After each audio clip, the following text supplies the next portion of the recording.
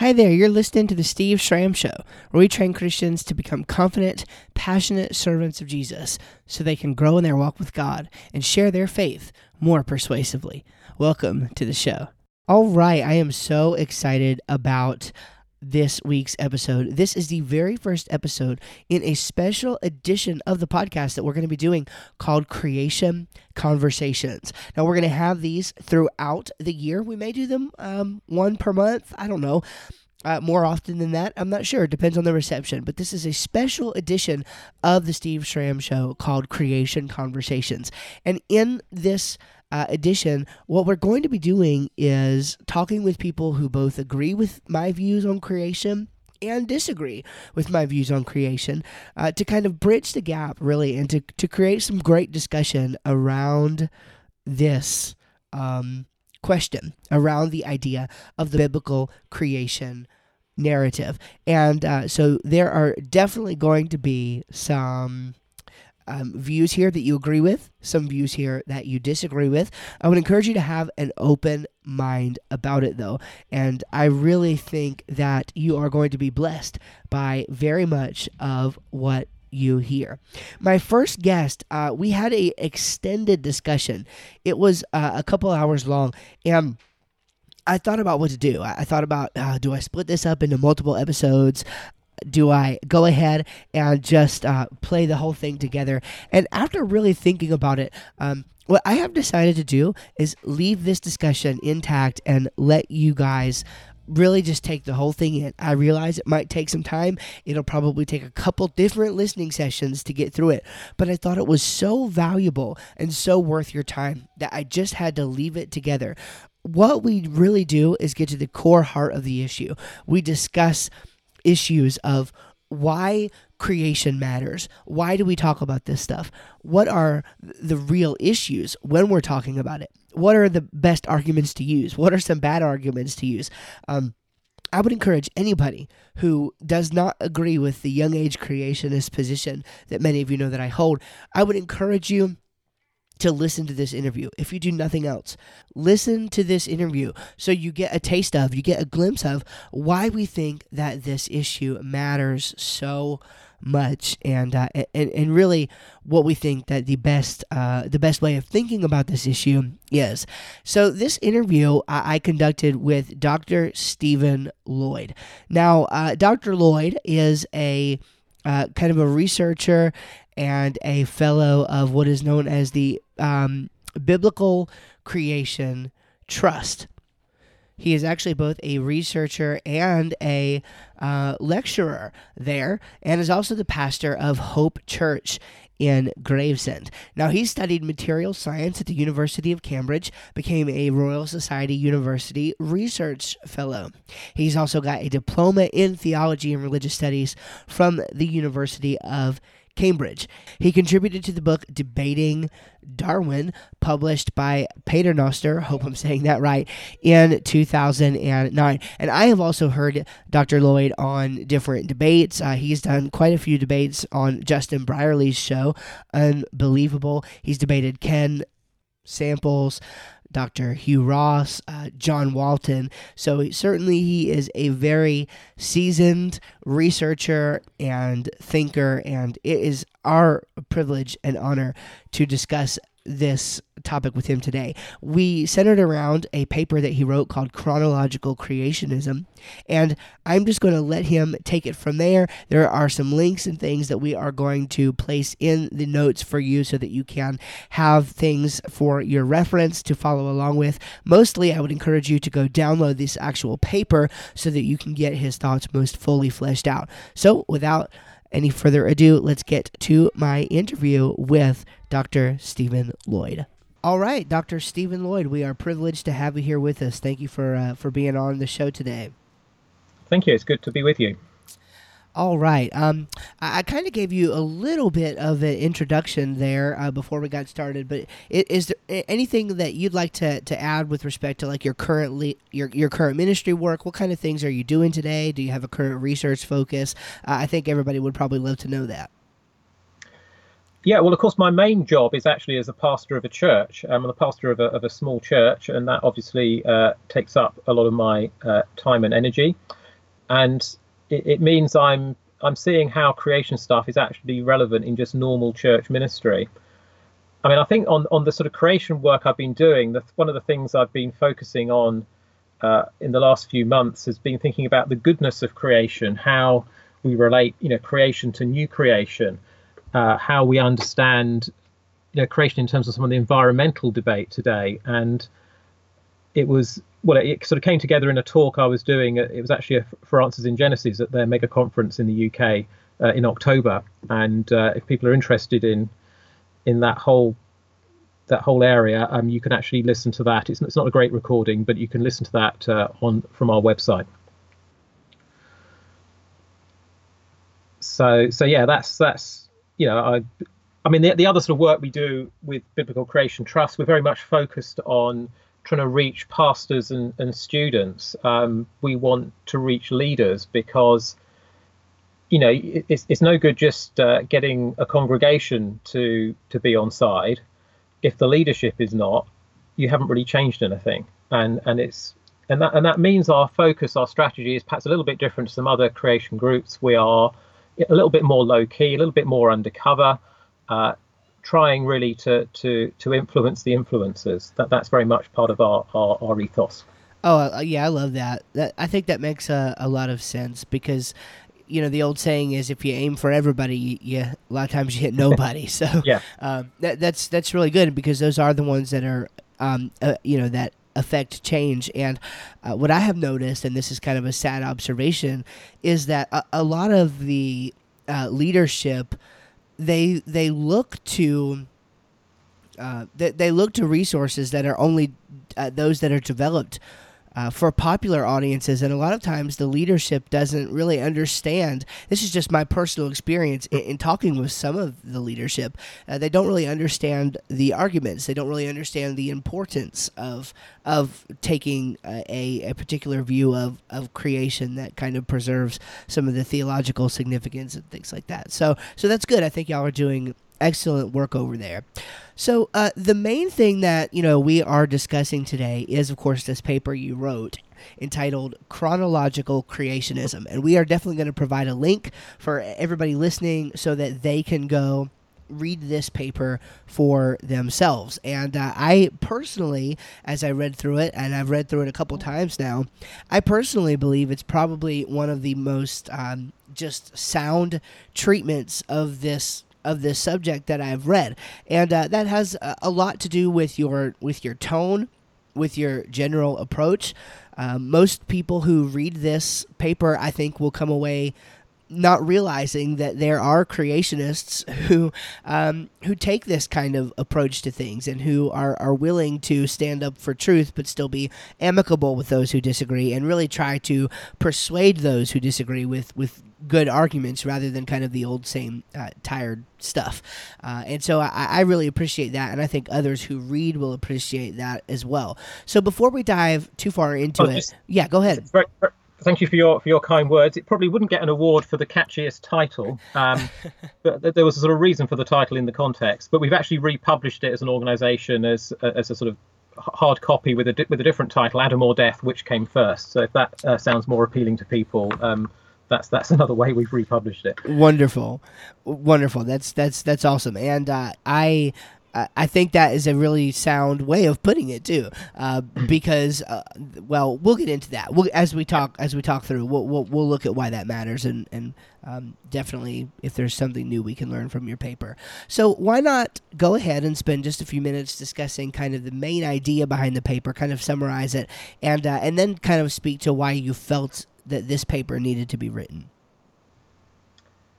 Well, maybe I'll answer the second bit first. I mean, okay. I was actually asked to write this paper in the journal this was published in. It's Foundations. It's a sort of theological journal for the sort of conservative evangelical churches in Britain. There was a paper that had come out really arguing for a sort of old earth position, and really arguing not so much for that as, well, let's just not worry about it too much. And to cut a long story short, I was asked to not so much write a rebuttal as an alternative position, which is what I did. So that's how I ended up writing that piece. And I think to me, it was a great opportunity, because part of what we're trying to do is to change the face of the creation debate. It is a very tired debate, and it's because I think very often we're not asking the right questions. We're going to get on to the days, and people saying, well, how long were the days, as if that is the biggest issue. I don't think it is, as we'll get to. And I think as well, it's so important that we don't simply shout louder as our sort of response to one another, because the whole debate has become polarized. It's probably even more polarized in America, actually, than here in Britain. So I think what I was trying to do was to come up with a methodology, if you like, for a creationist position.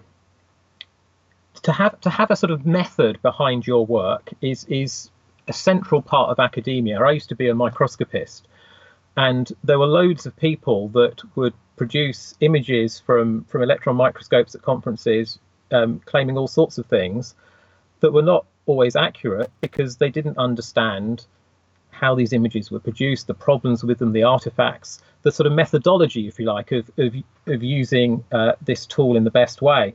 Same in biblical studies, lots of things. So you haven't just got an arbitrary approach that you're just quoting what happens to fit your argument and ignoring everything else. So I'm trying to here develop a methodology, if you like, to address the creation issue that is actually coming from the Bible. And I guess I'll explain what that is in a moment. Yeah. So, yeah. I'm trying to give a methodology. And I think the other thing I'm trying to do is to show that this is all very mainstream. People think of creationism as a sort of recent invention or something a bit sort of wacky on the side of the church. I would argue what I'm talking about here is just very normal mainstream Christianity down the ages. I mean, that talk I mentioned that I've been preparing on the goodness of creation, I essentially was basing the whole thing on John 1:14. The word became flesh and dwelt among us, which everyone would agree is a pretty central part of Christian theology. And I was really saying, well, look, if you believe that, young earth creationism actually flows directly from that central tenet of Christianity. And if you can't work out how that can be, you'll have to listen to the talk and see whether you agree or not. So methodology and mainstream. I like that.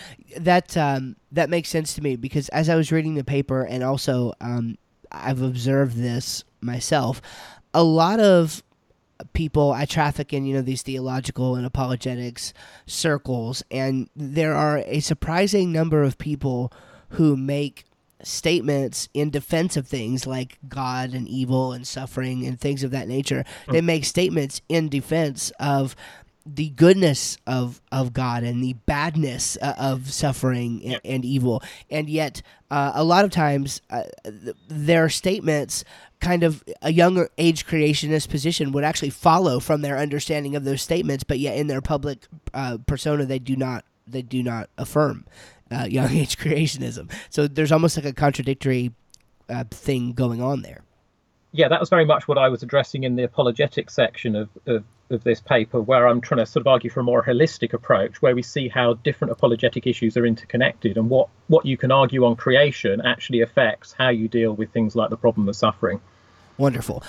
Well, I think that's great. We're about to dive into it. I think that's great, because a lot of times, even in some of the more popular creationist organizations and circles, you hear that these things are interconnected, but they're always just kind of assertions. They're never thought through, as you said, methodologically, and so it ends up just being shouting louder and louder and louder at each other, because the creationist is like, can't you see this connection? And those who would not affirm this position are like, no, I don't see it. These things seem unrelated.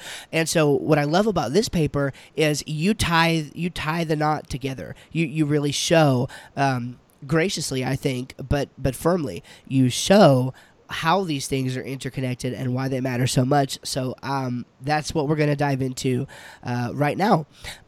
So let's start out with the first kind of section that you write about. You title it "The Age of the Earth and Chronology," and you subtitle that with methodological considerations. And again, I am just going by, since I don't have the clever new way that you have reworked this with the which came first, Adam or death, or Adam and death, which came first. However you said you worded that. I'm working with the chronological creationism paper, so forgive me if my headings and such. Headings are all the same. Don't worry. Okay, wonderful.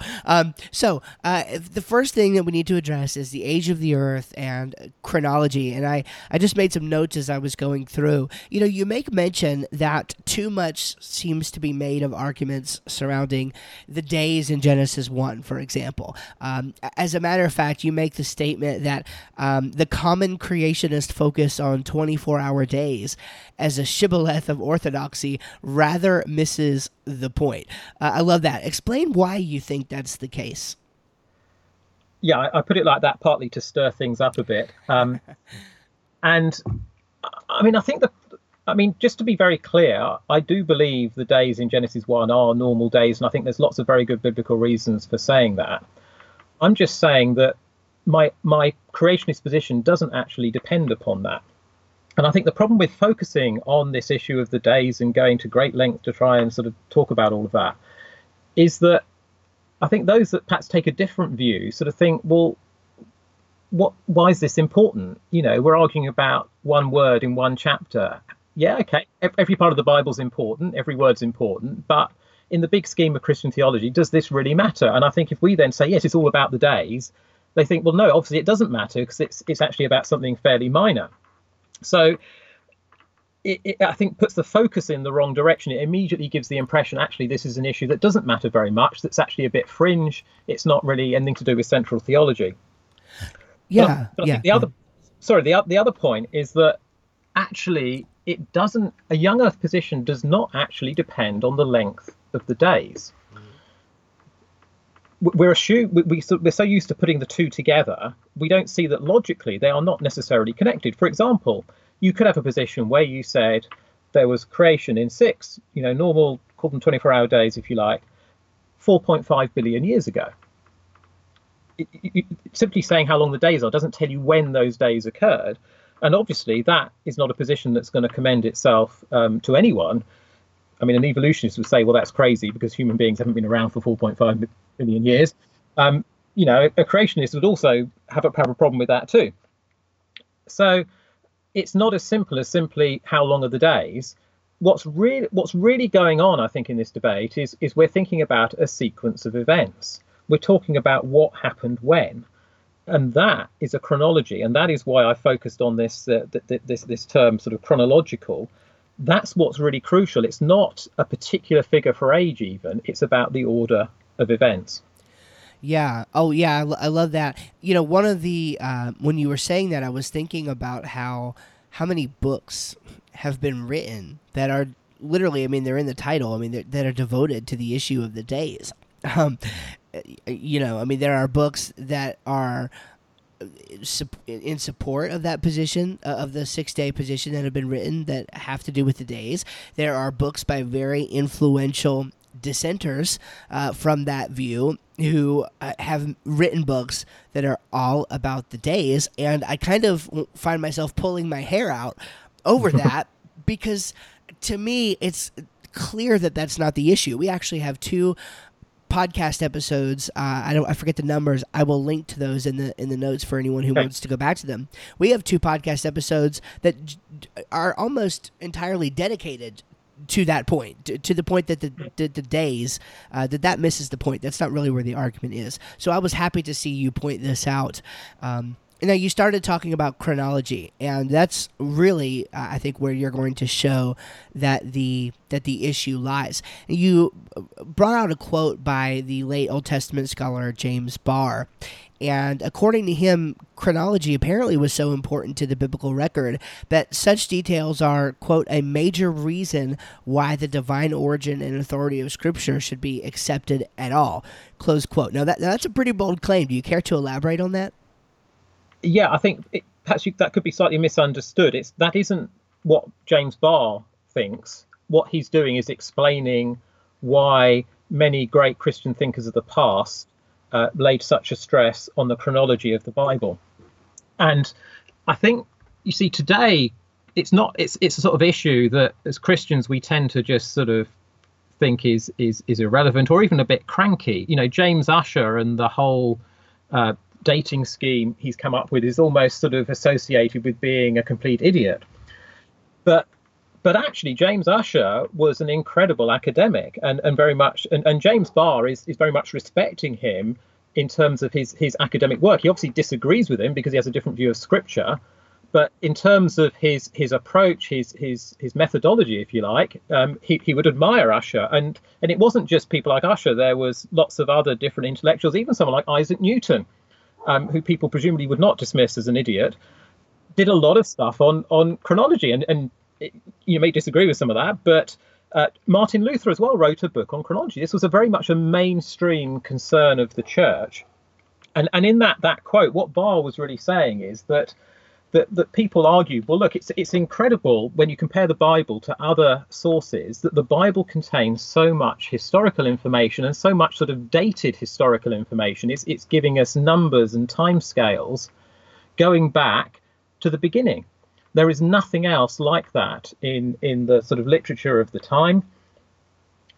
How could they have known all these things? This in itself is evidence for the divine origin of Scripture, that it contains this sort of information at this level of detail. That is how people like Luther and others at the time would have argued. Oh, that's pretty significant, for sure. And that's the irony, is that in today, that has kind of been lost. If anything, popular kind of apologetics today really downplays the issue of chronology, and that's surprising to me.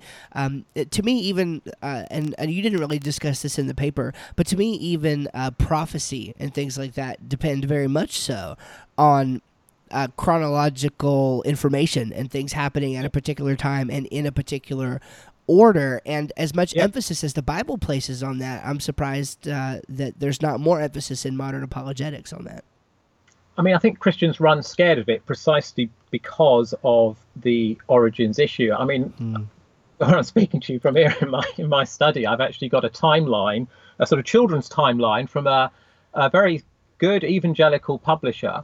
And, it's got, different people in the Old Testament. It's got David, around 1000 BC, Abraham around 2000 BC. And then it's got a dotted line before that with just this sort of thing underneath that says earliest times. As if, the publishers would be very much into, the inerrancy of Scripture and everything, but running scared on starting to put numbers on anything going back to that creation time. And That's I think extremely that's unfortunate. Yeah, I agree. That's extremely unfortunate. So let's dive into that then. So you talk about in your paper about two different concepts when it comes to chronology. One is absolute chronology, and the other is relative chronology. Well, I think we're all probably smart enough to understand the difference between those two words. But can you kind of flesh out what you mean by each of them, kind of in our context? What's the significance of absolute chronology and relative chronology with respect to the paper at large? Right. Well, by absolute chronology, we mean the Bible gives numbers, and actually gives the right numbers to enable you to construct a chronology that goes all the way back to the beginning, so that you can get numbers for the date of the flood, the date of Adam, or whatever. And it's very interesting that there's sort of incidental information provided that without which you could not do that. We're told Arphaxad was born 2 years after the flood, Genesis 11:10. You sort of think, well, why are we being told that? Well, actually, without that, you couldn't do the chronology. There's other examples of that, as if the Bible's wanting us to do this. So, and we need to be careful. It's not a totally precise chronology. There are question marks, partly textual, over how we understand certain numbers. Which time period is it talking about? There's various textual uncertainties. There's also problems of, when you talk about things happening, in certain years. Well, thinking more of the genealogies in Genesis. Did they all have the same birthday? Well, presumably not. So, in so and so's 130th year, accounting for those different birthdays and things means you're never going to have total precision. And there's lots of other factors that mean you don't, but that doesn't mean the numbers can mean anything at all. So you got those absolute figures, but I think that the sort of methodology I was trying to set out was using the example of something in the New Testament where Paul argues in the book of Romans and the book of Galatians about the priority of if you like, faith over law. Now, we immediately start getting into a big theological issue there. I'm not concerned about that theological issue. I'm simply concerned about the way Paul argues, because he argues from history. He says that faith has priority because of the chronological priority of Abraham over Moses. Abraham came first. So that's a relative chronology, if you like. His argument rests on Abraham having existed before Moses. If it was the other way round, his argument wouldn't work. It doesn't matter how far apart they are for that argument. You know, they could have been 40 years later. It could have been 4,000 years later. But it's the issue of who comes first, and he's saying Abraham comes first. But he also gives a number, and he quotes this number of 400 and he quotes a number of 430 years. That's not necessarily the time from Abraham to Moses. It gets very complicated. Quite what does that number refer to? But what's interesting is that he gives a specific number. There's a great paper by Harold Hohner that talks about where that number comes from, that's referenced in the paper. But I'm saying the argument, the theological argument, rests on the relative chronology, but he's also giving you a bit of absolute chronology too. Right, and so we don't want to. I think that many people who disagree with the young age position would at least want to say, for the most part, that they affirm this relative, the importance of the relative chronology. It's perhaps that perhaps the absolute chronology, they think there's some flexibility. You know, and I was thinking as you were talking about that, I'm really glad to see that you made a little bit of nuance with the numbers and the genealogies and things in the beginning portions of the Bible, because people need to realize that there are people in Old Testament scholarship who make some pretty compelling arguments that these numbers are not to be taken with a sort of, in some cases, the numbers are not to be taken with a sort of kind of wooden literalism, so to speak. It's not as though if it says 130 years that means exactly 130 years. There was rounding and things going on that would have been common to that culture. But at the same time, a lot of people, and this is really surprising to me because I don't think they would let anybody else get away with this, but a lot of people who hold that view then take that to mean that these numbers can just kind of mean anything. You'll often hear a comparison between the numbers presented in the Bible and like numbers that are present in other ancient Near Eastern like king lists and things like that, where the numbers are like 32,000 years or something completely blown out, and they'll use that to say that in the Bible the absolutist the absolutism, or however you want to put that, the absolute nature of the numbers is not quite there. But I don't think that means we can just say that they mean anything. They do have a particular meaning that doesn't go far beyond what the text says, I would say. Definitely. The fact that they're not totally precise doesn't mean they can mean anything at all. And I think we are given lots of clues that we are meant to take these as real historical numbers. I mean, when people talk about the sort of long ages in the early chapters of Genesis sort of being symbolic, the problem is no one has ever managed to come up with what the symbolism is. Right. And you could have thought, well, if it's symbolic, it's going to be, to have any purpose in this literature, it's got to be obvious to a reader, or possible to a reader, to work out what that symbolism is. So, but what we are told, though, is events in people's lives. Noah has his children when he's 500. He builds it, or he goes into the ark when he's 600. So different parts of their life are sort of itemized, and as well, the problem doesn't simply, if you see the long ages as a problem, it doesn't end with Genesis 1 to 11. What do you do with Abraham? Right. What do you do? And I actually think taking the numbers seriously actually helps to explain things about the text. There's some sermons on the early chapters of Genesis that you can find on our website, and I go into this. I think in the last one of those, Abraham's life. Why was Sarah seen as a seductively beautiful woman when she was so old? Well, was it because actually she was that age, but the way people aged at that time was slower? It explains things about Ishmael, how he could be portrayed as this vulnerable child when he's aged 13 or 14, I think it is, in those chapters in Genesis. So there's all sorts of things about the text that sort of actually make more sense when you take these numbers seriously and take them as the way aging has perhaps changed over time. And it extends even, it's not just sort of the big figures in the Bible, even people like Moses' father, is it Amram? I'm going from memory here. I think it's 137. At the time of Moses.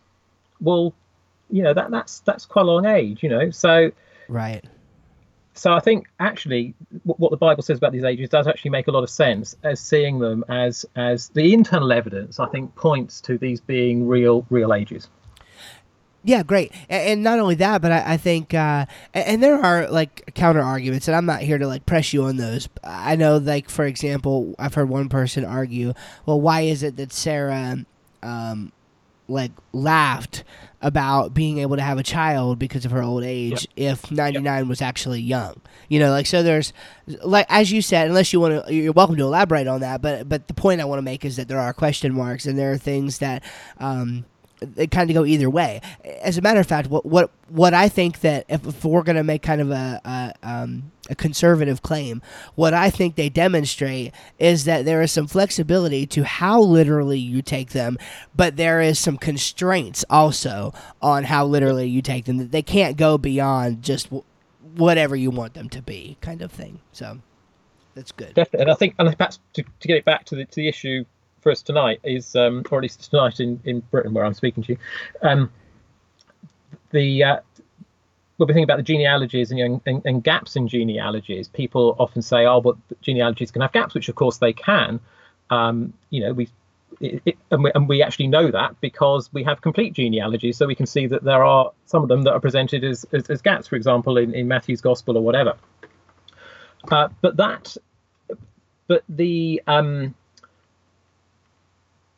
the way that the numbering is done in Genesis, where you're given people's age when they beget children and whatever, it's quite hard to see how you can have gaps within that sort of a scheme. And also, it's very clear in the text that there are you can't just say, oh, father means ancestor of. Adam was very clearly the literal father of Seth. Terah was the literal father of Abraham. So why assume that is not the case for the other people mentioned? And even if you want to say, there are still some problems with there's lots of complexities in these genealogies. But even if you say, well, okay, we can have some gaps, how much time is that going to give you? To have thousands and thousands of years added, and it's actually hundreds of thousands of years you need added.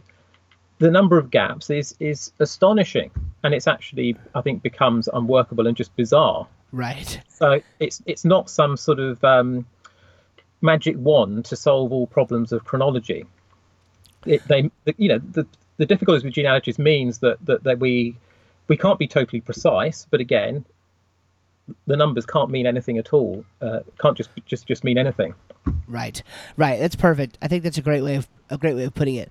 And so this really is more of where the hammer falls. I mean, this what we're getting at right now is much more significant of an issue than the length of the days, for example. This really touches on it. And now this is also where our view would depart quite heavily from those who would want to affirm that there are longer ages in view. But this is an awkward portion of Scripture for people who don't accept a young age timescale, and I don't think I'm saying anything controversial there. I think that there is lots of of nuance that would need to be worked out for the person who denies kind of a young age view of Scripture, and some of them have attempted to work some of those things out.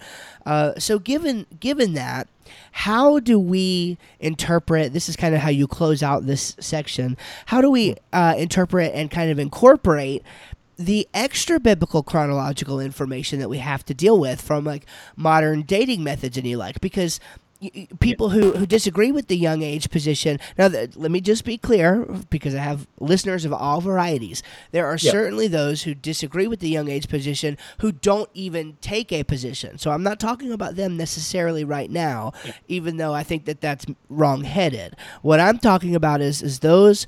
There are those who take an old age position because they are convinced of its truthfulness from the old from chronologies and dating methods that lie outside of the Bible, and so they try to kind of maneuver that. So how do we interpret that information?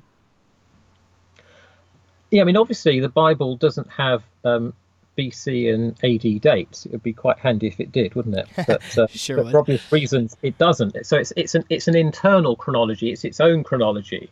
It's based on, time between different events that it talks about, different kings' reigns or whatever. So you've got to. So I think what we do is, again, this is mainstream. We read stuff in the Book of Kings or whatever about the destruction of Jerusalem, and we read in Babylonian records about Nebuchadnezzar destroying Jerusalem, and we think, well, these are probably talking about the same thing.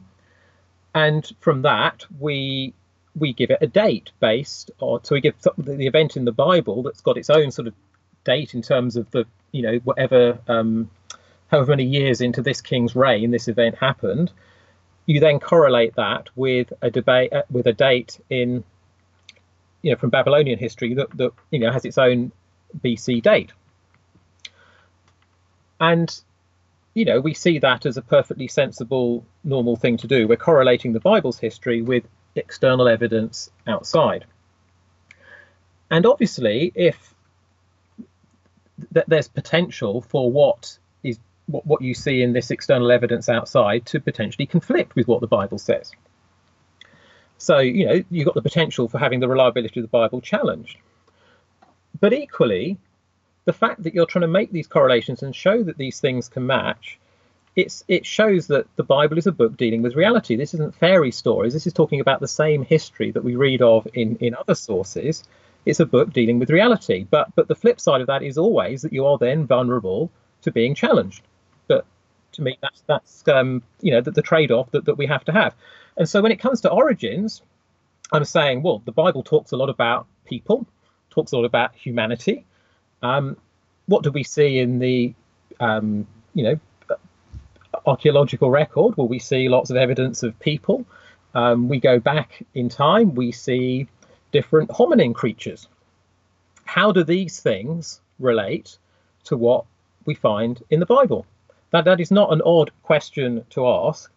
And if you like, what I'm trying to do then in the rest of the paper is say, well, this is the theological framework the Bible gives us. How does this match with what we see from this external evidence, outside the Bible? Gotcha. Yeah, and I think that, like you said, it's something that we kind of have to wrestle with because of the fact that the Bible is a book that is grounded in reality, and that's a good thing, but it certainly has its liabilities, for sure. All right, good. So let's go ahead then and move on, and we are going to kind of, when we get to the scientific part, we'll probably retouch on this again when it comes to the fact that you've got long ages to deal with potentially in extra biblical information. So we will revisit that with closer kind of getting to the meat of the issue.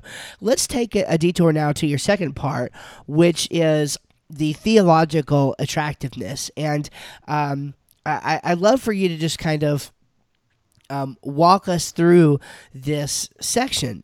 You open it up by telling us about like a series of theological arguments that are based on the Bible's chronology, and you do this. The Bible's whole sort of storyline, we can think of it. So it's not about a single verse, a single passage. It's about the whole sort of storyline of the Bible, and I'm really looking at three different doctrinal arguments that are in a sense independent of each other. Yes. And I'm saying we get the same conclusion for each. So even if you think one of these arguments is a bit weaker, well, what about the other two?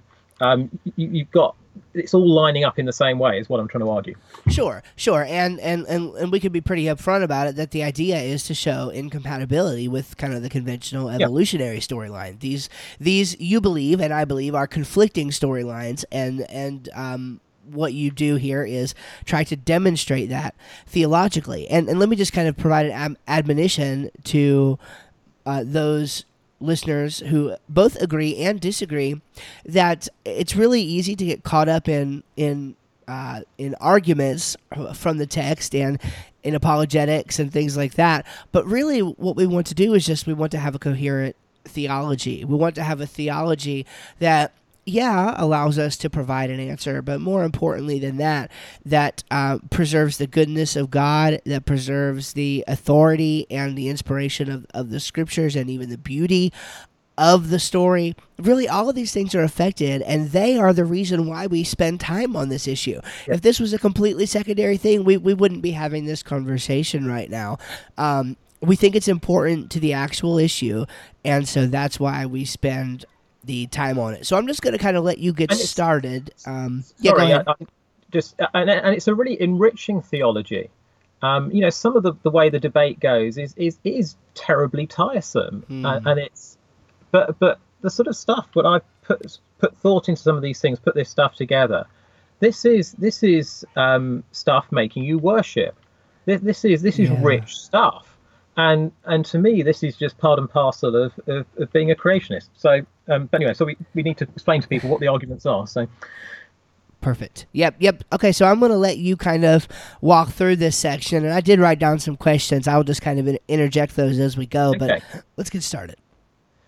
Okay, so I mean, the first title is Humanity After Adam, and remember what I'm trying to do is I'm trying to compare the Bible's chronology with, if you like, evolutionary chronology. So if you're thinking that we can combine how compatible are they? Because if you're basically taking a theistic evolution position, you're saying these two chronologies can be combined.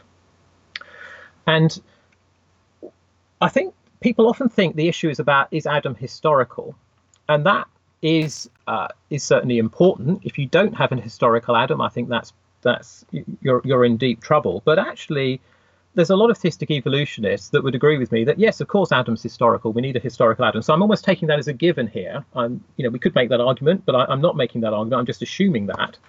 The issue is much more, not so much was Adam historical as was Adam alone? Did Adam have parents, if you like?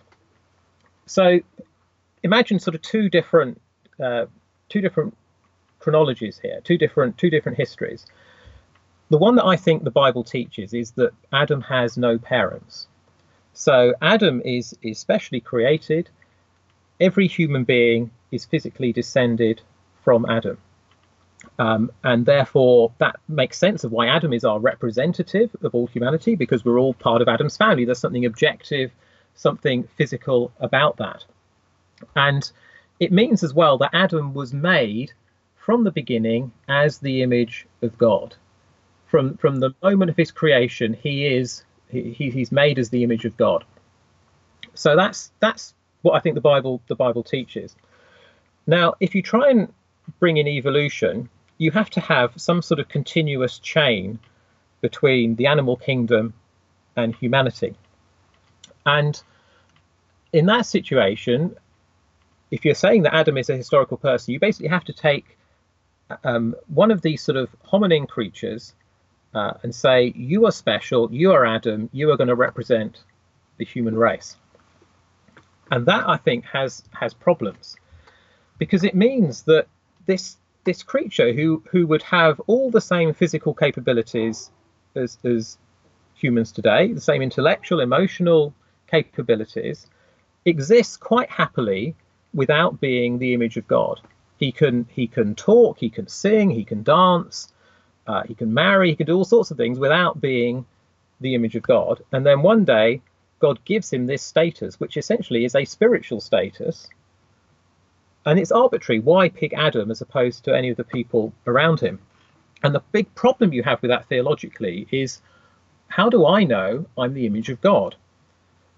Because if it was just granted to Adam arbitrarily, there's nothing objective you can point to that shows you are the image of God. I don't know God's decrees. So how do I know that I'm the image of God? How do I know that my friend down the road is the image of God? You've got a real problem in actually how you define humanity. And so often we talk today, glibly about, the value of humanity as the image of God, but no one ever actually asked the question, who is human? And that to me is if we're thinking about the right questions to ask, that is the first question to ask. Who is human?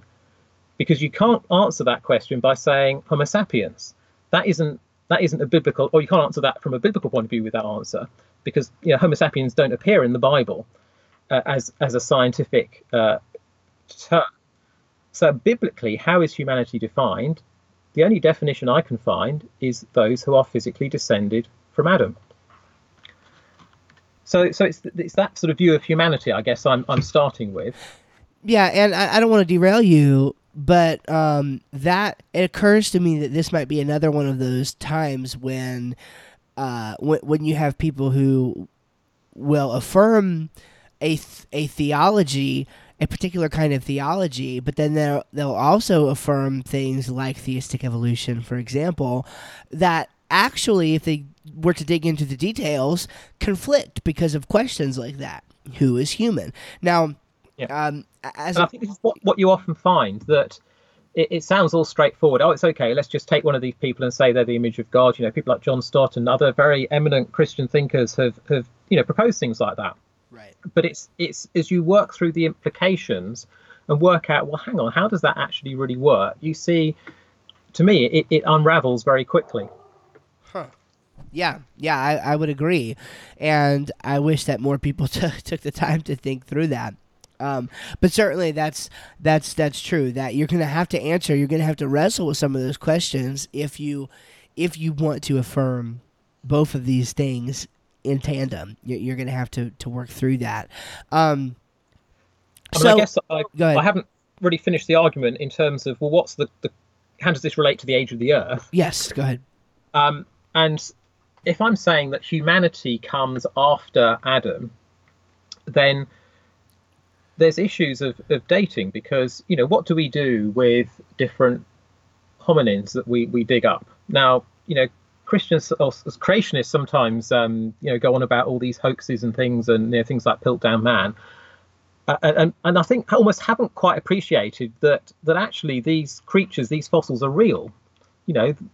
We can dispute what they are, but they really are creatures that existed, and if they are human, I'm arguing they must be after Adam.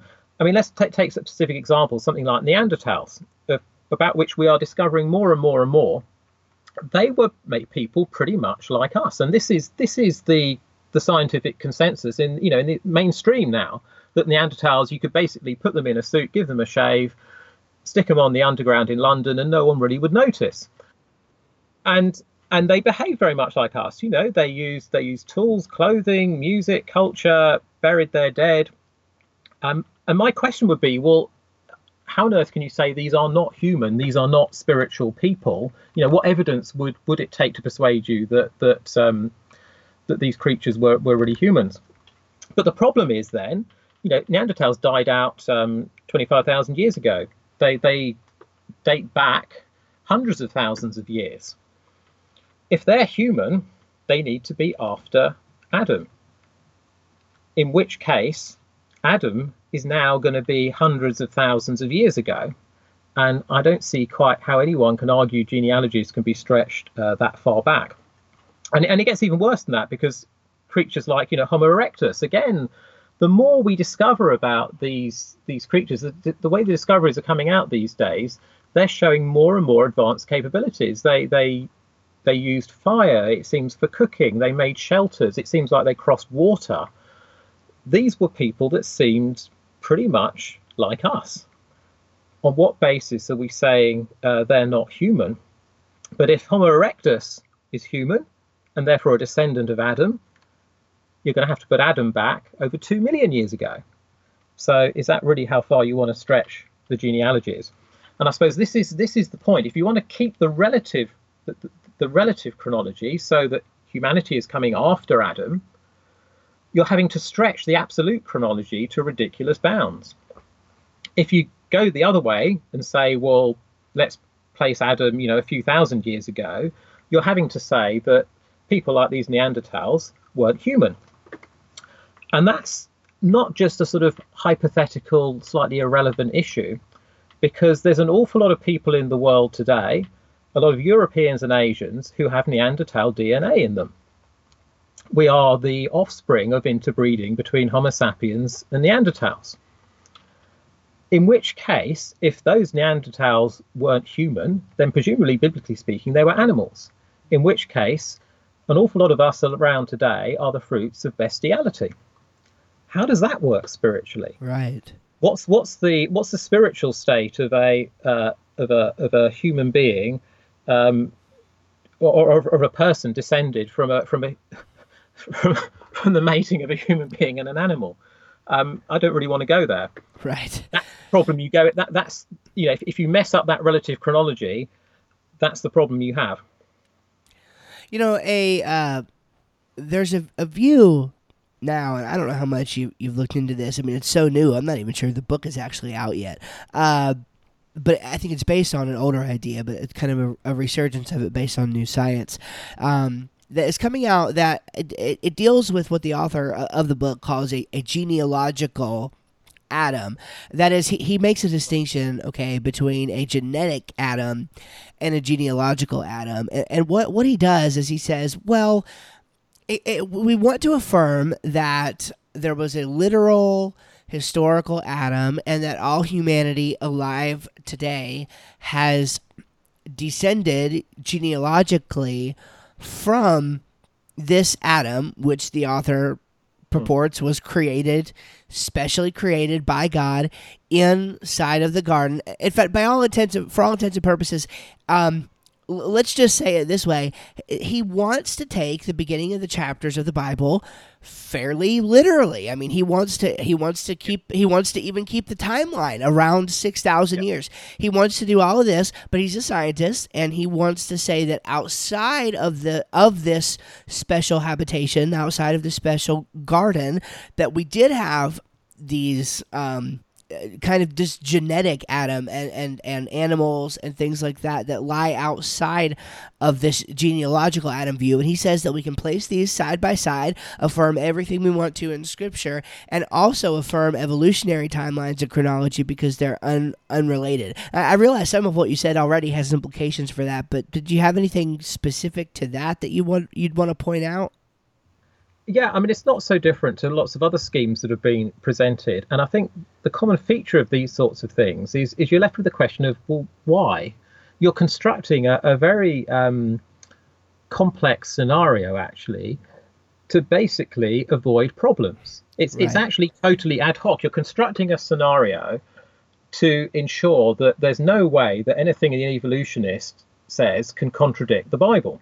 You're trying to sort of dehistoricize the Bible. You're saying, yes, technically it's historical, this happened. It's just there's no way you could ever find any evidence for it to test it. So there's no connection between the Bible and any real historical evidence. And to me, that's a total own goal. It means we are sort of insulating the Bible from any connection to reality. And I'm not sure that it actually really works anyway. So I mean, that's more of a general point about scenarios like this. Because to keep the whole point is you're wanting to affirm the evolutionary chronology, so you must have a whole chain of creatures going back, to ancestors of apes or whatever, going all the way back, coming all the way forward to human beings like us. So they're all existing outside the garden. Well, presumably Adam must be the same anatomically as some of those people around. Why is then presumably then you have Adam in the garden as someone that is perfect, someone, I presume in this scenario, death-free, no suffering. Well, why would the suffering of Adam in the garden from terminal cancer be a terrible evil when someone outside the garden who is anatomically, intellectually, emotionally identical to Adam be of no moral consequence if they were to undergo that same suffering? Why is it a terrible evil for Adam, but not for these creatures outside who technically in this argument are not humans? That doesn't make sense. And I think it means as well that the sort of hominin fossils that we dig up have no connection with us at all, because in this argument you're saying that we are all just descended from this Adam in the garden. So all these other hominin fossils we dig up that seem very much like human beings like us have got nothing to do with us at all. And you're then also left with this problem of the Neanderthals, I think, and the fact that, well, actually we've got some of their DNA. So how do they fit in with this scenario? I think that actually is a bit of a killer blow to this sort of argument. Yeah. So I'm not. It's one of these things you think, oh yeah, that's great. Yeah, we solved the problem, but you've solved the problem by a totally ad hoc scenario that I don't think actually really does solve the problem. Right. Okay, good. Excellent. Well, let's move forward then. So we've talked about humanity after Adam being one kind of potential issue here. How about the next one? You mentioned the global flood after Adam. Yeah, there's different aspects to this argument. Let me pick out the sort of the central thing here. Really is that if we're thinking about the questions to ask, well, who does the gospel apply to? That is actually the central question here. And people think, what are you on about? You're talking about the flood. How's that got any connection with the gospel? Well, you find after the flood that the blessing that's pronounced onto the world is upon the people and animals that have come out from the ark. People, so just think about the people for now, who are descended from Noah and his sons. So if there's other people that exist in the world that were not say you had a local flood where it didn't wipe out all of humanity apart from the 8 in the ark, then you have other people that exist in the world that are not covered by those promises to Noah's sons and their offspring.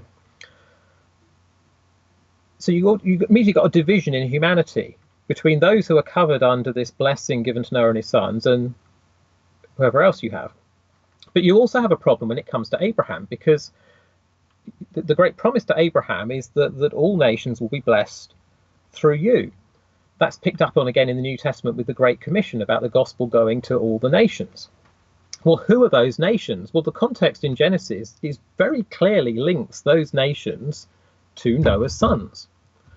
So if you want to be included in the Great Commission, you have to be descended from Noah's sons.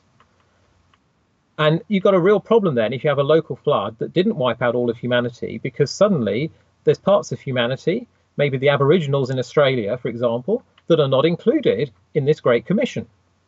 There's actually some real gospel implications for how you understand the flood and its extent. So now I brought that up one time with an individual, and they said, well, what if we just say it's a really big local flood that did wipe out all of humanity at the time, and they make the assumption that humanity was kind of isolated to one local geographic region. I mean, is there an argument there, or is there a misunderstanding of the science there? Yeah, I mean, I think the Genesis text makes it clear this is a global event, or at least as global as creation. It seems, and actually this was argued back in the Victorian era, that actually Genesis 1 was just a local creation and the flood was just a local event. And to me, that's a consistent position. I'm not sure we really want to go there to argue that Genesis 1 is only talking about the creation of a small part of the world.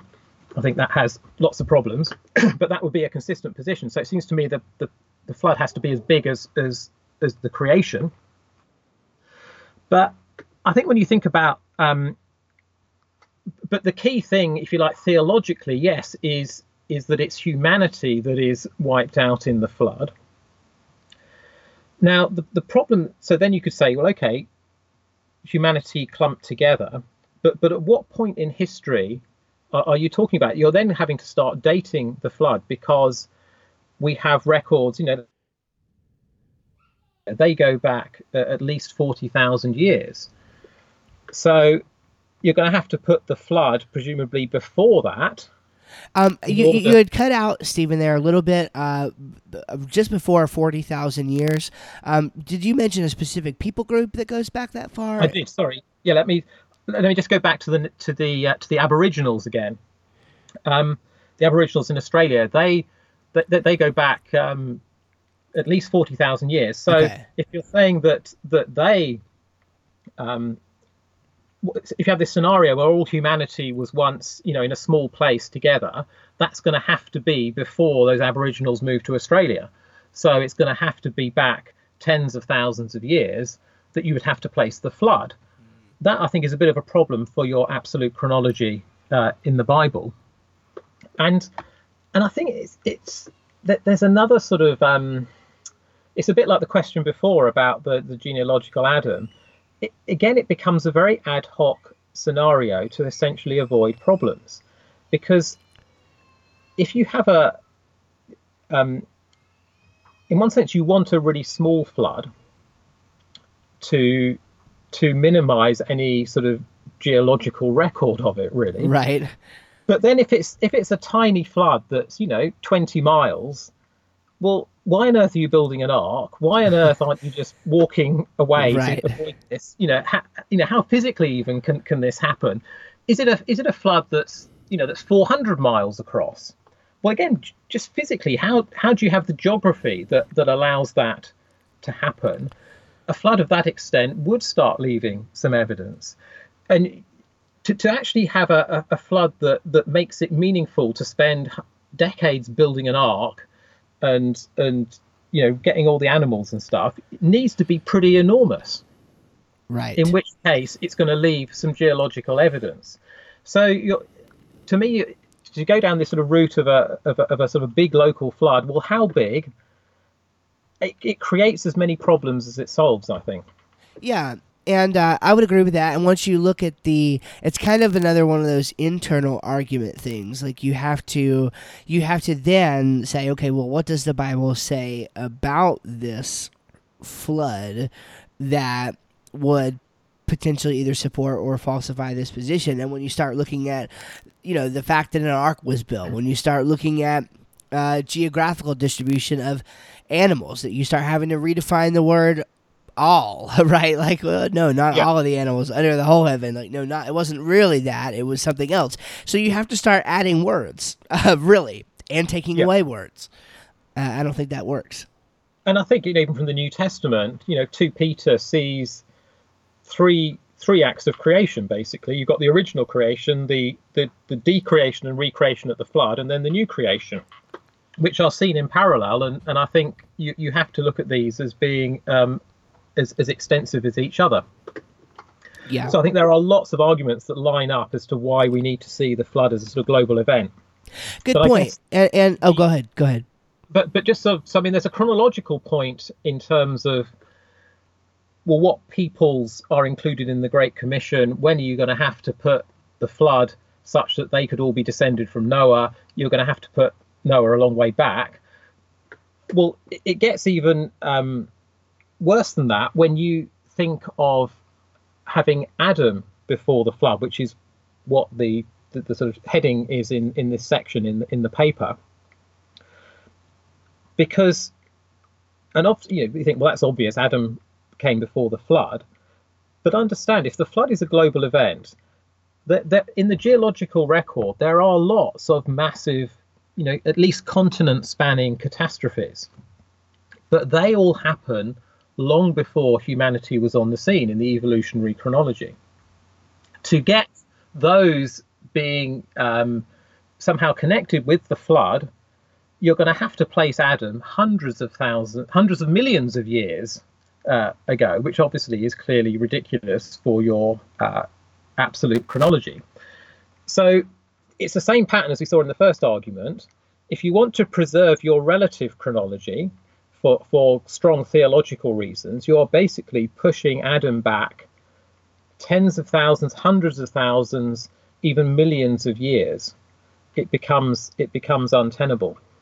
When I was first sort of looking into the sort of thinking more deeply about the flood, I was very surprised that there was almost no writing at all by creationists on sort of what the theology of the flood was, why the flood matters, and it was almost only sort of some of the liberal theologians that sort of thought about this stuff. There was lots of stuff by creationists on, exegetical reasons why we should understand the flood as a global event, which were all very good arguments. Yeah. But nothing on why it mattered, and I think this is a big mistake, because to a theistic evolutionist, in a way, you're ready to put up with some lousy exegesis if really you don't think it matters very much. You can think, well, yeah, the exegesis, it really probably is pointing to a global flood, but if I can still squeeze a local flood in there, so what? It doesn't really matter. It's still a judgment story. We haven't lost anything. And I think it's only if you can show the theological significance of the size of the flood that people then stop to sort of almost then look at those exegetical arguments and think, well, yeah, this really is important. So to me, in a bizarre way, almost the weakness in creationism can sometimes be the theology rather than the science. I actually think we've got some quite good science for some of this stuff, but I think some of the theological thinking has been quite superficial, and that's been something I've tried to address.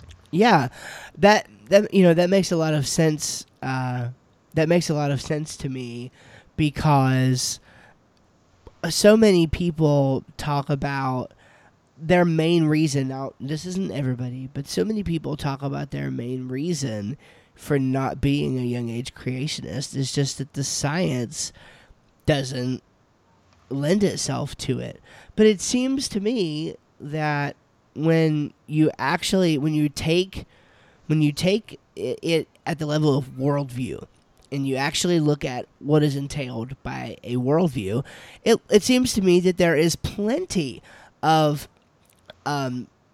good science that flows from, and there's bad science too, right? That we've seen this, but there's plenty of good science that flows from a starting point of this. I'm just gonna kind of package it nicely, of this chronological creationist view that really gives proper dues to the relative and absolute chronologies of the Bible. So let's move on, unless there's more to say about that, then to the final part of this section, which deals with really one of the main issues, which is death after Adam's sin. Yeah. So again, think of it as a question. We've had, who is human? Who does the gospel apply to? Well, the key question to ask here is why did Jesus die? And often in talks I put up a slide that says, the central question in the creation evolution debate is ... pause, get people to think, and then I put up the heading, why did Jesus die, in brackets, physically? Because it actually doesn't make any sense as to why Jesus had to die physically if physical death has just been part of the world as it's always been from the beginning. And immediately I'll expand on that in a moment, but immediately in putting that as the question and saying it's about why did Jesus have to die, you can't say, well, this is a minor issue, this is way off beam to sort of Christian theology. I mean this is at the heart of what we believe as Christians, and yes. I'm saying the creation debate directly relates to almost the central question of Christianity. And I think to pose that, if you ask the right questions, this is the position you come to. The problem is, if we're asking about the length of the days, we're going to miss that. So to me, this is so important to understand that this is the central question. And if you're accepting an evolutionary chronology, physical death has nothing to do with sin. In which case, Jesus's death physically, you could argue, is part of his humanity, because all human beings die or something. it's nothing to do with his atonement. He needed to die spiritually on the cross to bring about our atonement, but his physical death was unnecessary. Well, that changes a lot of Christian theology and practice. For a start, it makes the cross about Christmas, not Easter. It's about Jesus' humanity, not his atonement. It changes on the Lord's Supper. The Lord's Supper is all about, the bread representing a physical broken body, physical blood being poured out, is somehow seen as being pretty central to what we believe and something to remember. Well, that becomes pretty irrelevant if it's only spiritual death that has come through sin. And this isn't just sort of my theological theorizing. The New Testament actually says numerous times about how Jesus's physical death, physical suffering are part of the payment for sin. That's made explicit. Colossians 1:22, lots of other references. And it also actually explains the logic of this. And I think this is where it almost gets back to the whole thing of methodology and chronology. The Bible is giving a storyline, and in a story, you have events, you have the consequences of events. They come after the events. You have problems and you have solutions. These things have to be in the right order for the story to make sense. The chronology matters for this to all hang together, and that's exactly what we find in the Bible. The way, for example, 1 Corinthians 15:21, it explains Jesus' death in the context of the Bible story. For since death came through a man, the resurrection of the dead comes also through a man. So it's linking the physical death that comes through Adam with the physical resurrection that comes from Jesus. And I say physical because surely if we believe anything as Christians, it's in Jesus' physical resurrection, and that is placed as in parallel as the answer to what presumably must be the physical death of Adam. So to me, the argument I'm making here is actually totally explicit in the New Testament, and it's saying that physical death has come from sin. And that makes sense of why there's no death in the new creation, because it's dealing with the problems that have been brought about by sin. And this is one of the problems, I think, with theistic evolution, is that the new creation is actually totally unconnected to Jesus's atoning work. It's sort of it's sort of God's second bash at creation, the new creation. He made the first creation that had death and suffering in it, but it's okay, there's going to be a new creation he's going to make. Second time round, he's going to do a better job. That's a pretty uncompelling gospel story, I think.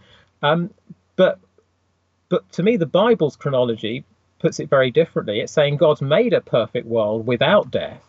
Death has come in because it's our fault through human sin, but God's providing the answer through the atonement of Christ that is not simply purchasing a spiritual salvation, it's purchasing a physical restoration of the whole of creation. Right, because if something like, your point really here is that if something like theistic evolution is true, then you've got death of people who are, in every respect that we can think of, human, happening before Adam's sin is the real issue. And again, this is where the chronology comes in. What do you do with all these fossils? Because not only do they exist, I think we would all have to agree they're dead.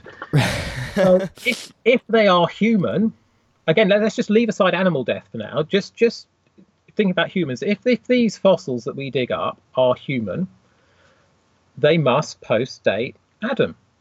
So our Neanderthal friends, if we think really were human, then you've got to put Adam before them.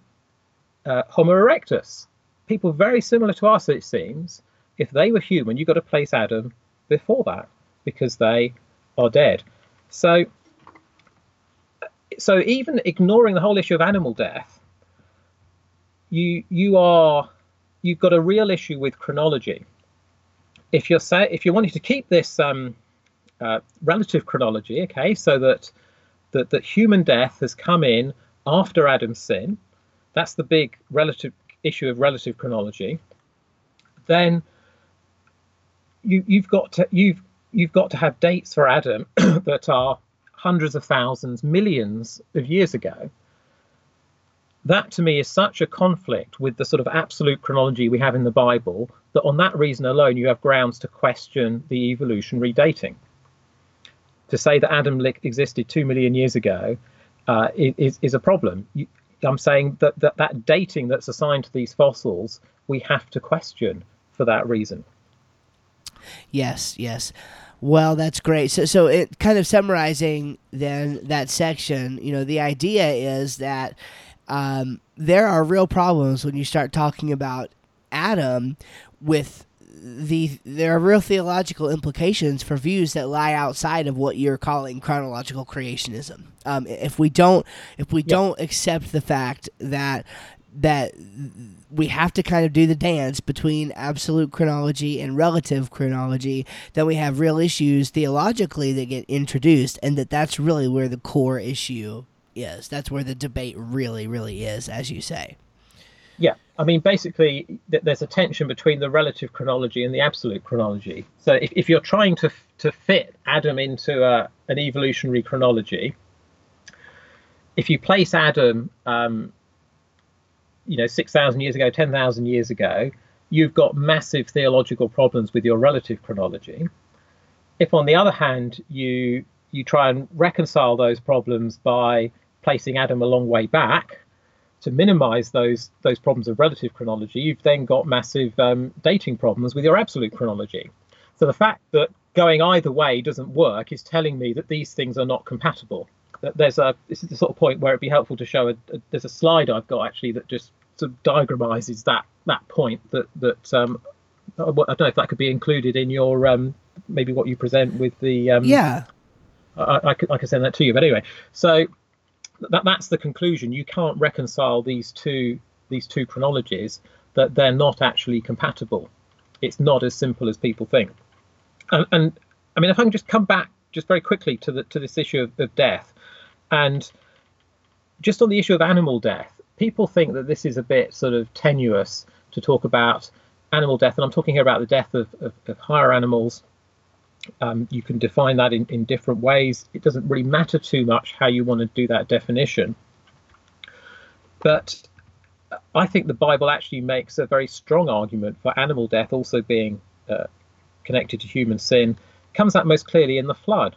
The way that in some of the Bible versions this is smoothed out a bit, but it's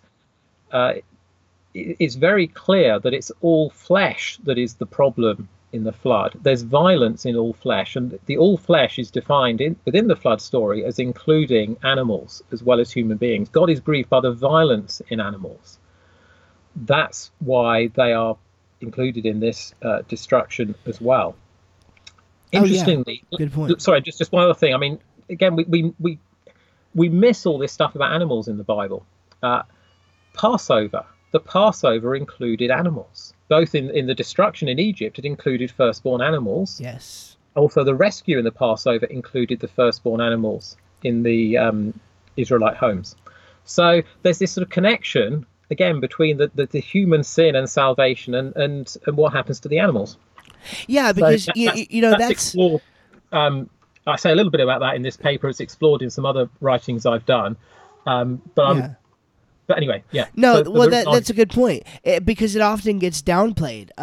It's almost treated as two separate things. In other words, the issue of animal death is usually only treated insofar as it relates to the question of the timing of things. In other words, because of the fact that we have, on evolutionary timelines, we have millions and millions of years of animals existing even before humans show up. So usually there is this kind of disconnection there made between animals and humans. They're treated as individual. But the Bible, and this is the point that I try to make to people, the Bible seems to make a very strong connection between them. It seems to me that if this were truly unrelated, then it would be unrelated in the Bible. But they're always together. Animal life, certain forms, higher forms of animal life, and human life are treated in connection in the Bible all throughout.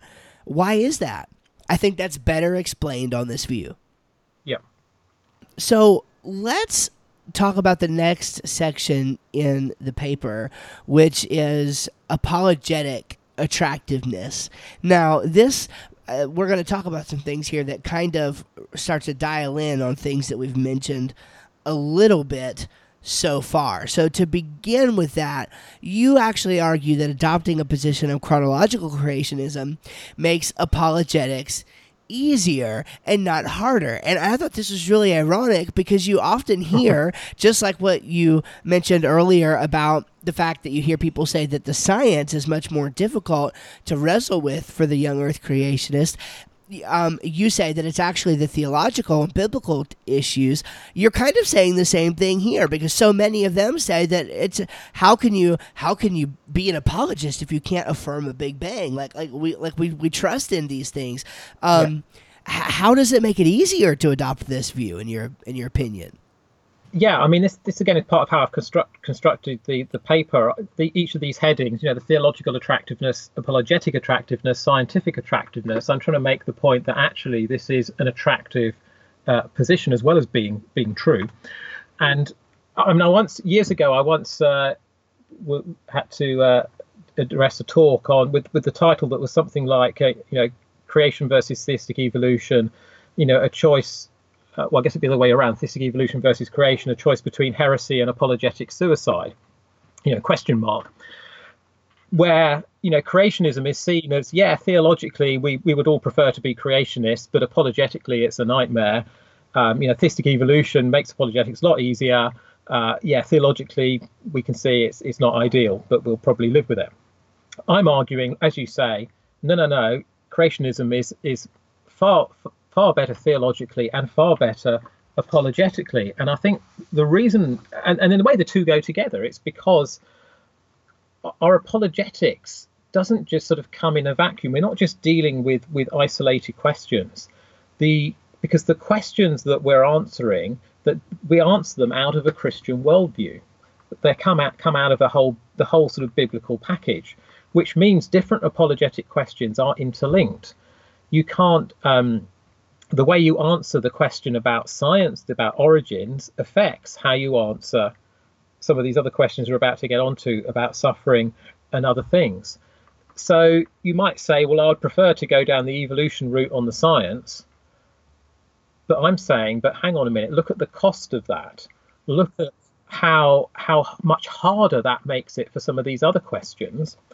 And I would argue that the overall, even if you want to say that scientifically, as a creationist, I'm in a tricky position, even if I granted that, to me, the overall whole apologetic package is still far more favourable as a creationist, partly because the science questions can at least in principle be addressed with more research and more work. The problems about suffering and stuff, well, we've been wrestling with those for millennia. Right. I don't see how we're suddenly going to get some new insight that's going to make that less of a problem. So yeah, and let's underscore that really quick, because you're in a unique position in that you're a pastor, and there is, to me, there's not very much pastoral help that we get, by giving science or mainstream science, or however you want to put that, kind of the veto power over theology here. It's not very pastoral to be able to, sitting in a counseling meeting with somebody who's grieving because of the death of a loved one, just to say, well, the scientific evidence seems to show that God just built death into the fabric of creation. So this is how, that's not an answer. Absolutely. I totally agree, and I think that it's pastorally that you think this just can't work. And I think the most obvious example is this whole issue of suffering, and it comes up, and I guess it's important people don't think that somehow taking a creationist position means that solves every aspect of the problem of suffering. No, there's still plenty of things we wrestle with, things that are not easy, but I think it does enable us to address the problem of natural evil in a satisfactory way.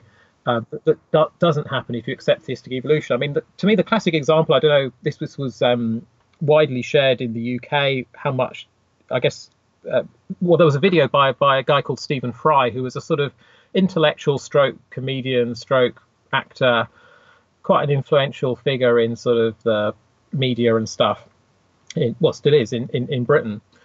And he did an interview with an Irish broadcaster, I think it was, in 2015, where he basically has a sort of big rant against God, saying, well, how can anyone believe in God, or certainly his goodness, if he creates, children with bone cancer and that sort of thing? How can he create a world that's so full of suffering? And this, got very widely shared, and he put very eloquently the classic objection that people make. And in a funny sort of way, he's right. He is right on his theology, because if this is what God made, if that is the sort of world God made at the beginning, then that does reflect on God's character. And I think this is actually a massive issue in Genesis 1. The big thing in Genesis 1 is actually the goodness of creation, because it's trying to connect what the creation with the character of the creator. And I think there's actually lots of textual clues that are doing that for us. So we haven't got time to go into that now, but that it's very much tying the creation to the character of the creator. And that is the big issue for us today. It's not so much does God exist, it's is this a God I want to know? It's God's goodness that is the issue for us today. So Stephen Fry, I think, is right on the theology that if that is how the world was made, then that is a problem for God's character. But I think he's wrong on his history. It's right. Because he's got his history wrong. The theology is wrong. That isn't the history of the world. So yeah, and you're right, and I think that there's a great irony here. The great irony is that many times those apologists and scholars who want us to shift the conversation away from any kind of scientific. Well, first, let me just start with this. There is this misnomer that the young age creationist thinks that Genesis 1 is all about science, or that Genesis 1 through 11 is all about science. Yeah. That is not the case, number one. Let me just say that. It's about history. It's about the right understanding of history.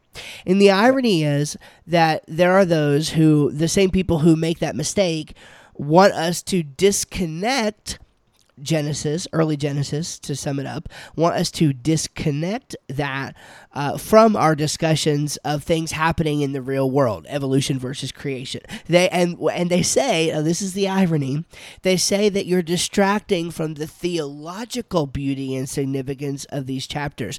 And what I want to say is that the issue is you want to make a mountain out of the theology, and you're saying that kind of the stuff that we're focusing on is the molehill, but I think that without the details of the molehill, you can't make a mountain out of the theology. I think the theology suffers if the historical implications are not dealt with biblically the right way. Definitely, so, and again, it's Christian theology is founded on history. That's almost the point I should have brought out at the beginning. That is so crucial. Our theology depends on the history. God's character depends on the history. I mean, I often, describe the history in the Bible as God's CV. This is telling us something about who God is. So he's rarely described in abstract terms. In Exodus 20, it's not I'm the gracious God, the God with all these attributes. I'm the God that got you out of Egypt. It's something really concrete and sort of basic, and that's the sort of God I want, the God that got me out of Egypt. And so if you then say, well, actually the Exodus never happened, right? What have you done? You've changed God's CV. You've changed God's character. God is now different, because he's no longer the God that actually did that event in history.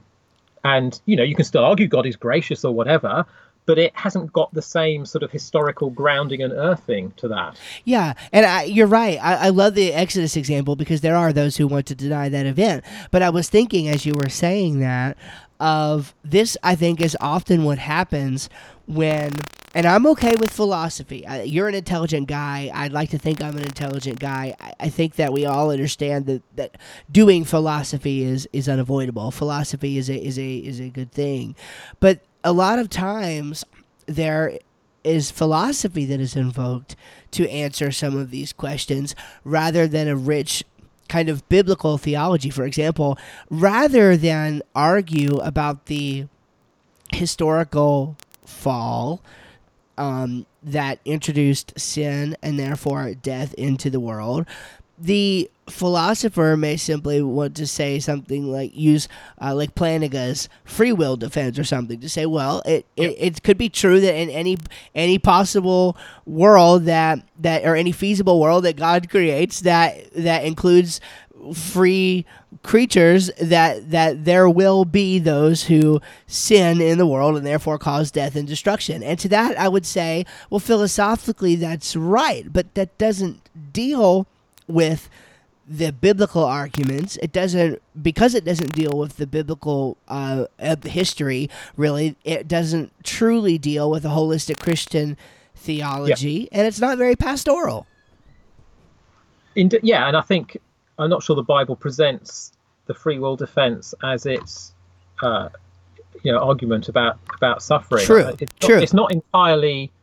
There's aspects of it that I think are there, but it's not presented as the sort of answer. It's a slightly different. But anyway, that takes other directions. I mean, just to sort of finish this, because it is in a sense the biggest issue, this issue of suffering.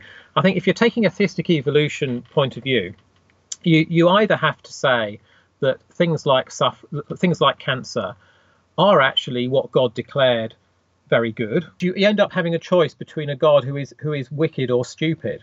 Either you say that, if the world is fine as it is, and you're saying, well, actually, cancer is good, then why do we need an answer to it? Why is God producing a solution to a non-problem? If you're saying, well, actually, no, cancer really is bad, but that's what God made, then you've got a God that surely is himself bad, and that which is how Stephen Fry would argue it. And so that sort of choice, to me, is not great apologetics, to choose between a God who is wicked or stupid. Yeah, let me ask you this, just to see your thoughts on it. When you were saying that, I thought about, well, what about those, because I hear this argument from theistic evolutionists and from other kinds of old age creationists.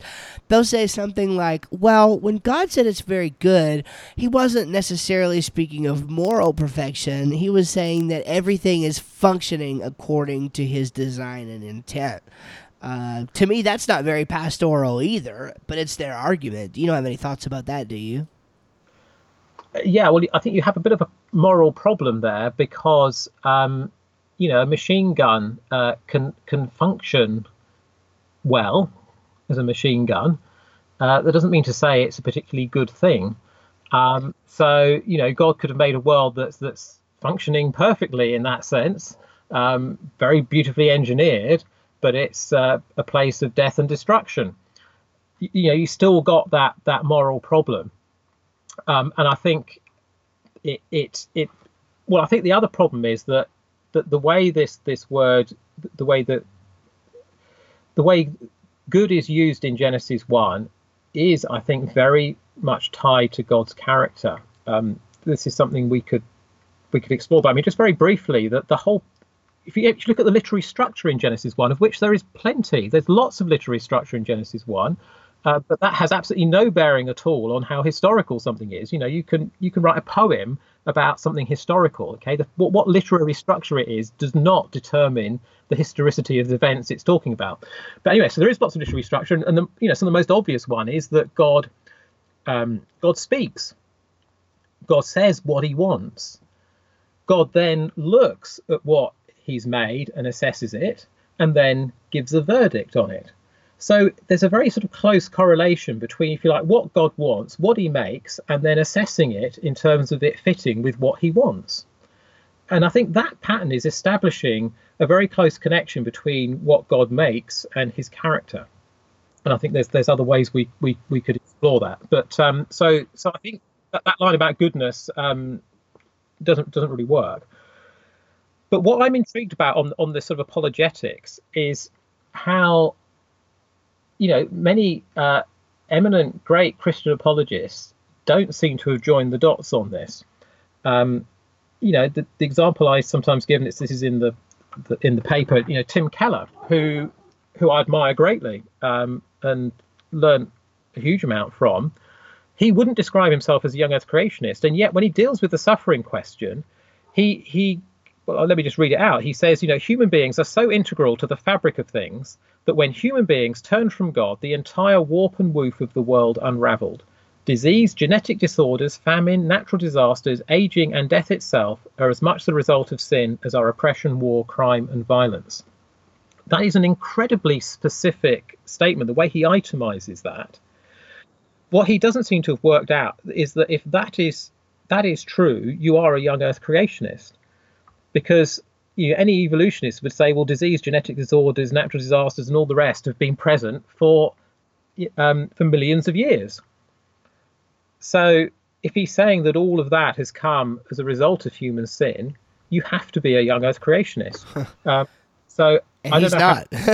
Whereas, to me, I almost use that. That to me is the best definition I know of a young earth creationist, that quote from Tim Keller.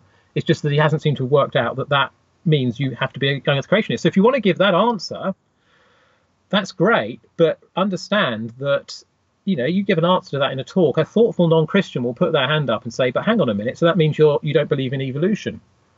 And people will, and I've heard examples of this, people with other apologists where they've made that sort of response about suffering, and people have said, but hang on a minute, that doesn't fit with believing in evolution, and you've got to make your choice. Yeah, I completely agree. And in fact, let's use that to kind of segue into the next part of this. The next question I had was, you actually devote some time to sexual identity. And with respect to suffering, evil, sin, things of that nature, there is almost no issue, at least in America, that is more hot button right now than matters of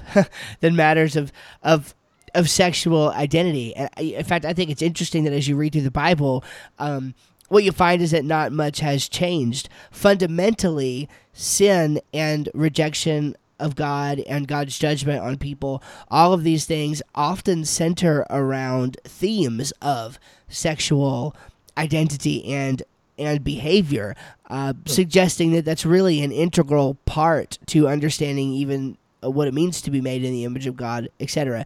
Can you explain some of your thinking here around the idea of sexual identity that you spend time on?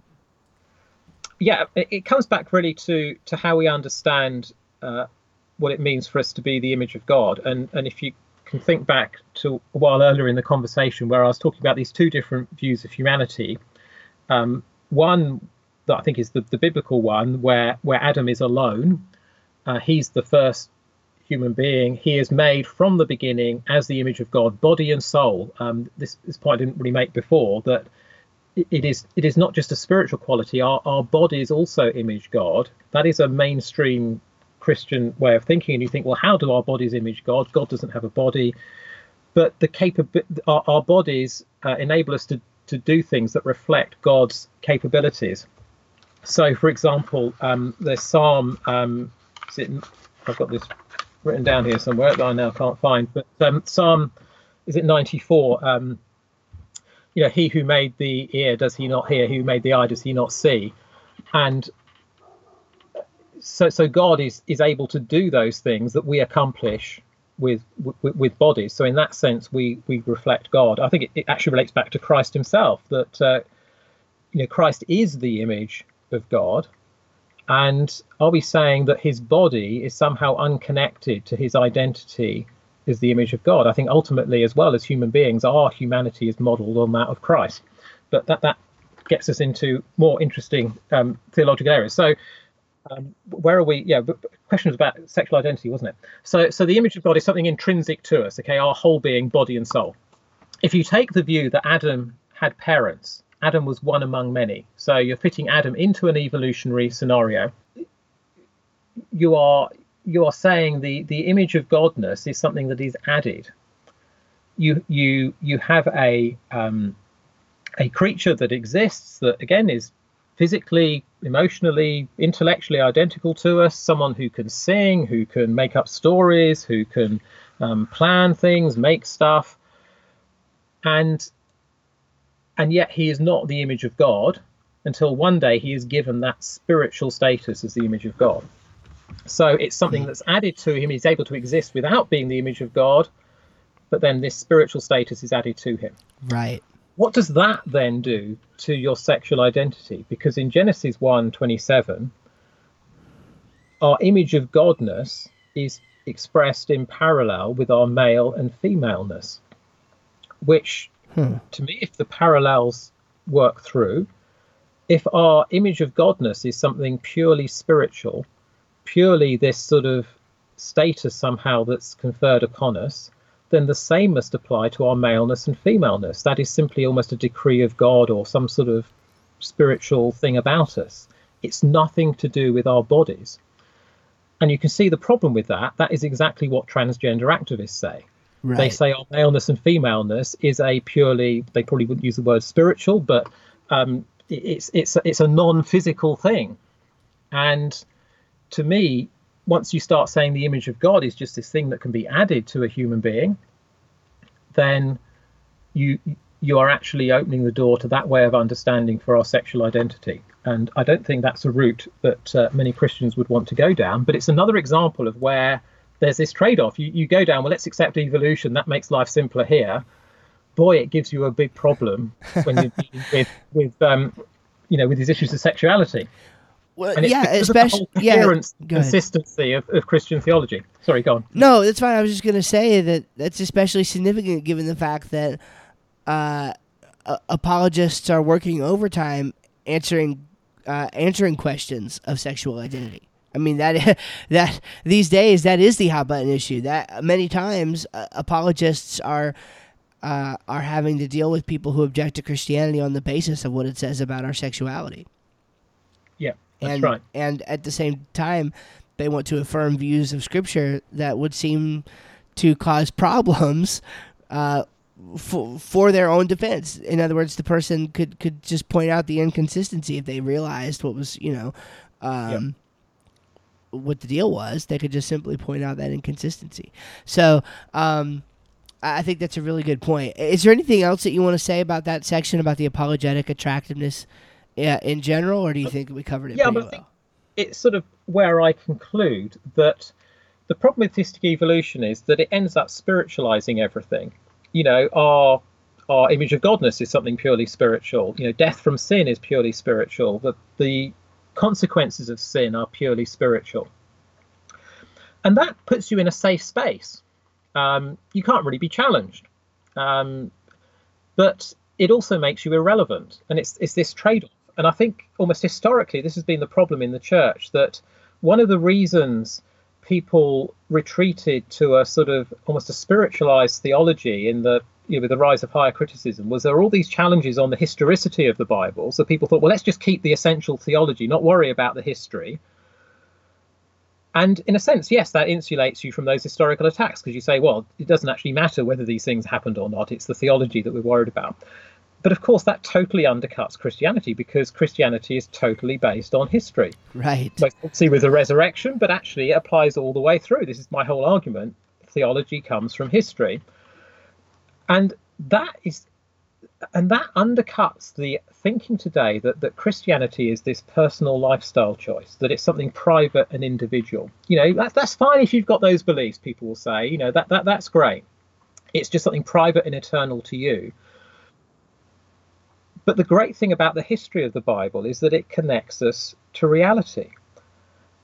But it means we're open to challenge, because people can say, but hang on, that history you're talking about in the Bible, that doesn't fit with what we see over here in this evidence. And you're open to that sort of challenge. But equally, that also means that people can see you're talking about reality. And that to me is so important today, that we show that our Christian beliefs have real purchase on reality. So, we warn about the dangers of spiritual judgment. Well, that has a lot more traction, I think, when you can point out that actually you're standing on a whole pile of rocks that are the fruit of God's physical judgment in the flood. What we're talking about here is real.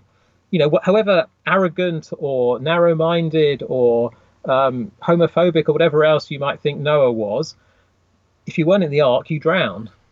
And that's what we're talking about in the gospel. We're talking about truth and reality like that. Yeah, that's a great way of putting it, because it seems that what you're what you're saying is that if you don't have a view that can square successfully with between the biblical history and between the world out there, so to speak, that it really just kind of devolves into relativism. It's kind of the logical fruits of it. So we certainly want to avoid that. Very good. Okay. Let's use that as kind of a segue then, because you were talking about the flood and you were talking about the rocks and things like that. This is really where a lot of people think the debate centers around, and you actually had touched on this a little bit earlier, that the mistake is made when people think that the issue is all about science. And if I'm not mistaken, your view, as I read the paper and as I talk to you, is really that once we get the theology and the history right, the science really isn't that big of a challenge at all. But we realize that there is a challenge to it, and it's not totally benign. So let's talk about this kind of final section of the paper, which is the scientific attractiveness. Lay the foundation for us here. Like, how is your model here going beyond kind of the standard creationist rhetoric of decades past? Yeah, I mean, I think, Pat, so I'd slightly disagree with what you just said there about that there aren't sort of, or the science things aren't so great. I think there are very big scientific problems and things that are unanswered, things that we haven't addressed. Those are formidable. Yeah. Oh, yeah. Let me just reiterate or clarify. I certainly think that there are issues, and I'm on record as saying as such. I'm just meaning that the debate usually centers around the scientific attractiveness, whereas it should center around more important issues of theology. That's all. Yeah. I mean, I think my issue is how we address the scientific issues. And I think an awful lot of creationism actually isn't creationism, it's anti-evolutionism. All people are concerned about is to find some arguments that can poke holes in evolution. And, there's plenty of, things you can do that, and that has a place. There's different types of tactics, there's different things that are appropriate in different settings. But in a sense, I don't want to be driven by an evolutionist agenda. I'm not totally excited. I mean, people often are excited. They want an enemy to attack, don't they? And that's what energizes people. Well, actually, I don't think that should be what energizes us as Christians. I think we should think, boy, God is the creator of this world. He's made me as his image, with capabilities to understand this world he's made that will enable me to understand something more of God's glory. It's Psalm 100. I'm forgetting all the Psalms now. 112, isn't it? We delight in the works. Psalm 111, verse 2. Here we go. Great are the works of the Lord. They are pondered by all who delight in them. That should be the motto of every Christian. And obviously, some people are going to do that much more than others, or are gifted in that way. But this whole sort of positive idea of, well, let's of the glory of understanding God's world and doing it using the framework that he's given us in his written word. There's loads of stuff he doesn't tell us in the Bible. I used to be a material scientist. God doesn't tell me anything about the dislocation mobility and body-centered cubic metals. I'm going to have to work that out by doing some science.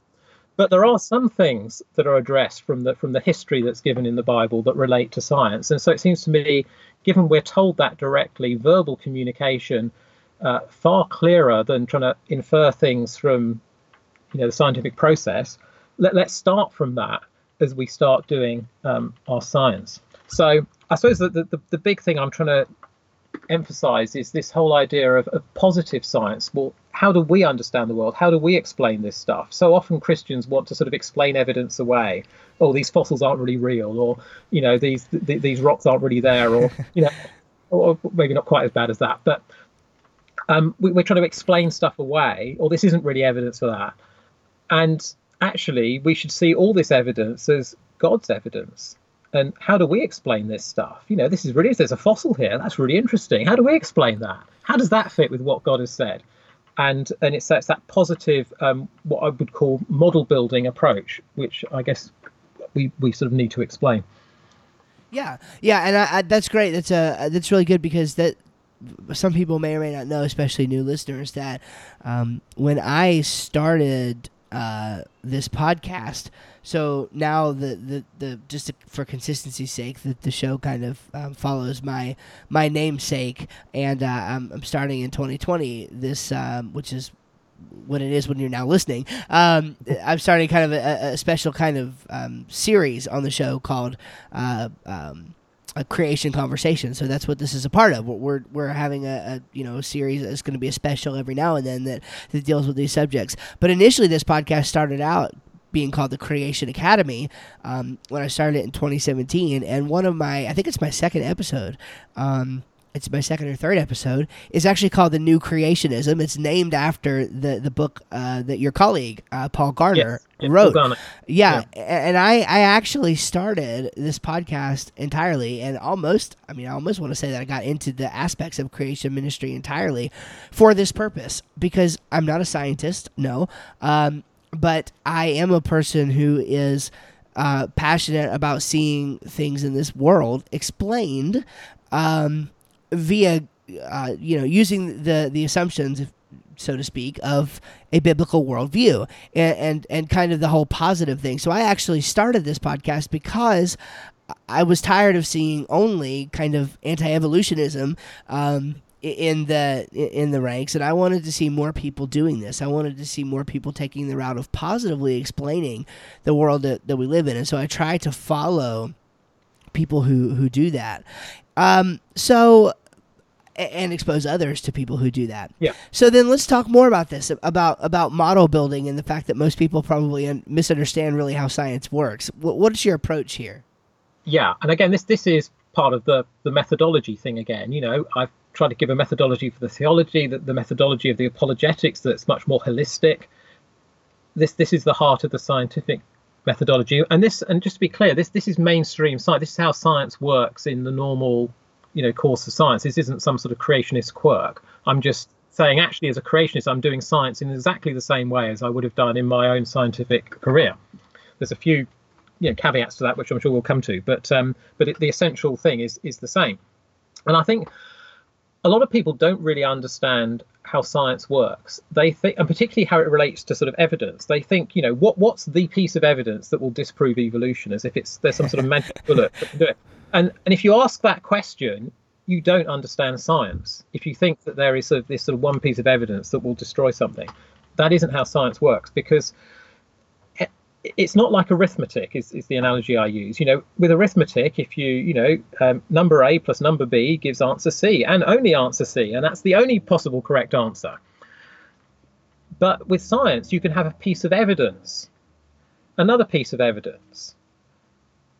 What does it mean?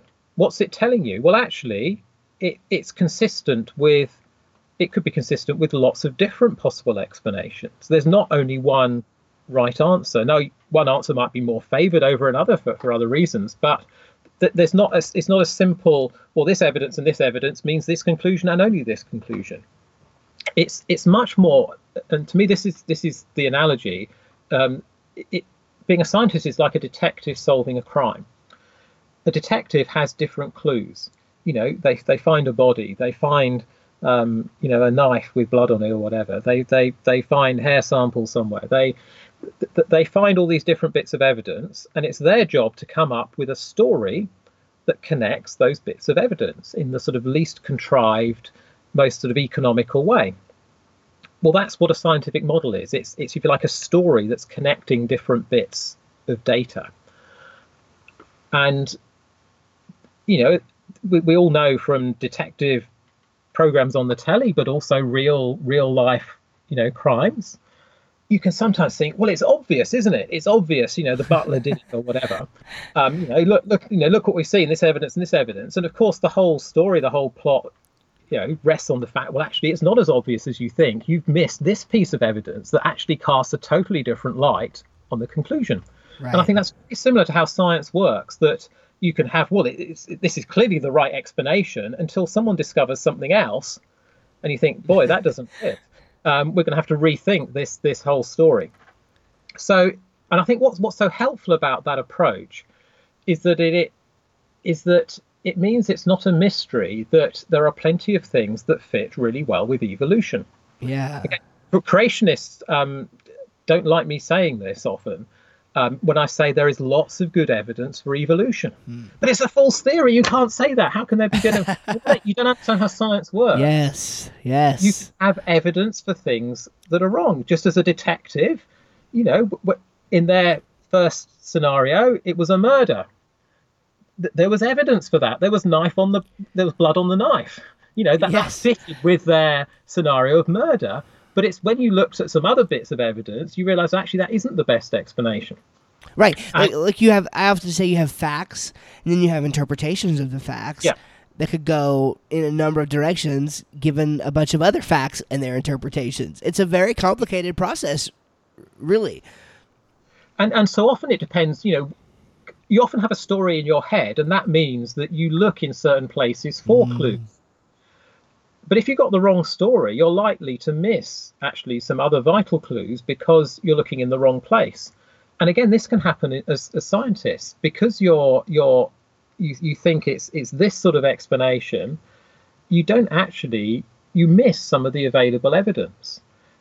You never even thought that it might be relevant. And the wonderful thing about some of the creationist work is that it's opened our eyes to other evidence. So work that's been done in the Grand Canyon and stuff, where people have looked for things because of their belief in the flood, because they were thinking, well, look, from our reading of the Bible, we think what we're seeing here is evidence of a massive catastrophic flood. If that's the case, we would expect to find these fossils not just here, but over in this place too, and in this place. And lo and behold, you go and do that work. Oh, look, they are all over here. Actually, this is a much bigger event than the secular geologists had thought of. We found that evidence because we knew where to look, because we had a different story. That doesn't prove the flood. None of this stuff sort of means that our beliefs are proved somehow. You can't prove the Bible through science, but it can inspire good science that is actually for the benefit of everyone. And this is what I sometimes like to argue, hasn't some of this creationist research actually enriched the world of science? Even if you think we're totally crackpot, even if you think we're the most misguided whatever people on the planet, well, isn't it good that Stephen Austin and Kurt Wise have charted what this nautiloid population looks like in the Grand Canyon? Isn't it good that Paul Garner and his colleagues have shown that actually the sandstone in the Coconino Sand is actually a water deposited sand? It may have been inspired by beliefs that you think are crazy, but it's for the benefit of all. And we can actually learn from one another. And it's almost quite hard to argue against that, to say, well, we should shut this down. We shouldn't let these people do that research. Surely it's actually good for everyone if people are investigating things from different perspectives. Yeah. And just to kind of tie that up with a bow, you mentioned Kurt Wise. I once heard him make this analogy, and honestly, I've thought about it before, but I don't know that I would have ever made this analogy had I not heard somebody with the sheer intelligence of Kurt Wise make it first. So I'm kind of resting on his Harvard laurels here. But with respect to the issue of evolution, he has used the analogy of noodles. I mean, you could seriously take boxes of noodles and you could arrange them in such a way that looks like an evolutionary kind of progression. I mean, really, you could. But those same boxes of noodles could just as easily as they could be leveraged in support of the tree of life, they could also be leveraged in support of what Todd Wood and Kurt Wise and those guys would call the orchard of life. So you could see how the same facts can be used to support different hypotheses. And none of that sort of makes science sort of totally sort of relative, that well, everything's consistent with everything, and you can still prefer or think some scientific explanations are better than others because of maybe their economy of explanation, the amount of things they explain, whatever factors you want to bring in. But all I'm saying is that there is always room for other models that you may not have conceived of yet. So when we think, how on earth are we going to explain this stuff? Well, sometimes the answer, if you like, is when there's a conflict between science and the Bible, it's not to say science is evil or shut down science or don't touch science because it will wreck your faith. That is a terrible way of thinking. Rather, the answer is, well, let's do some more science. If there's a problem here, we need to do some more research. We need to look at this more. And what I find so encouraging about creationist research is there's sometimes problems that seem, insurmountable. But actually, when they start to be addressed and tackled, boy, we don't just unearth more and more problems. We tend to actually, the problems tend to get smaller over time, as actually we think, well, actually, yeah, we can start to explain more of this. And I sometimes, again, Christians, that they want to win. They want to think, I've got all the arguments to sort of destroy evolution. I think we should basically be aiming for a draw. If we can show that, evolution can explain certain things really well, but it's got some, big problems in these areas. If we can almost do the same thing for creation and say, well, actually, look at these things here. We can actually explain that better as a creationist. Isn't that interesting what we can explain here? But there's these problems here we haven't resolved yet. Recognize that. We're open about that. That there's some sort of that not necessarily equally valid, but scientifically speaking, these have both got something going for them. That they shouldn't be dismissed. So in that sense, we're sort of aiming for a draw. And when you think that as creationists, how few of us there are, how little resource there is, how tiny, if you like, the research effort is compared to the sort of whole evolutionary establishment, then it's actually quite impressive, I think, some of the stuff that's been achieved and that what has been discovered. But I would never want to, minimize that, the plenty of problems remain. Yeah, I think that's a great point. And I was just thinking about the fact that because of this whole idea where creationism of the past has been sorely focused on why everybody else is wrong, a lot of people get the idea that creationists don't ever challenge their own views critically or try to do the science, the hard work of poking holes in their own models. And I'm reminded, just because of context, of the work that your colleague Bill Warricker is doing, for example, right now, tackling, the short version is we recognize that in our model of plate tectonics, there is a huge problem of heat. Where did all the heat go? Yeah. And, your very colleague is working on this problem right now. We're not avoiding it. It's there. It's an issue. We know about it, and we're trying to deal with it. We're trying to sort of quantify it, too. I mean, I think this issue of being open about, stuff we don't understand and things that don't fit. I'm actually make a point in the paper that in a funny sort of way, as creationists, we are more dispassionate and could be more objective about our science than an atheistic evolutionist. Which sounds crazy. It sounds the opposite of the way it should be. But hang on, you're coming at this from the Bible. But you see, the Bible doesn't give me scientific models.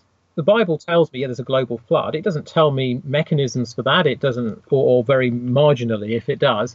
There's an awful lot of different possible scientific models that could be consistent with that.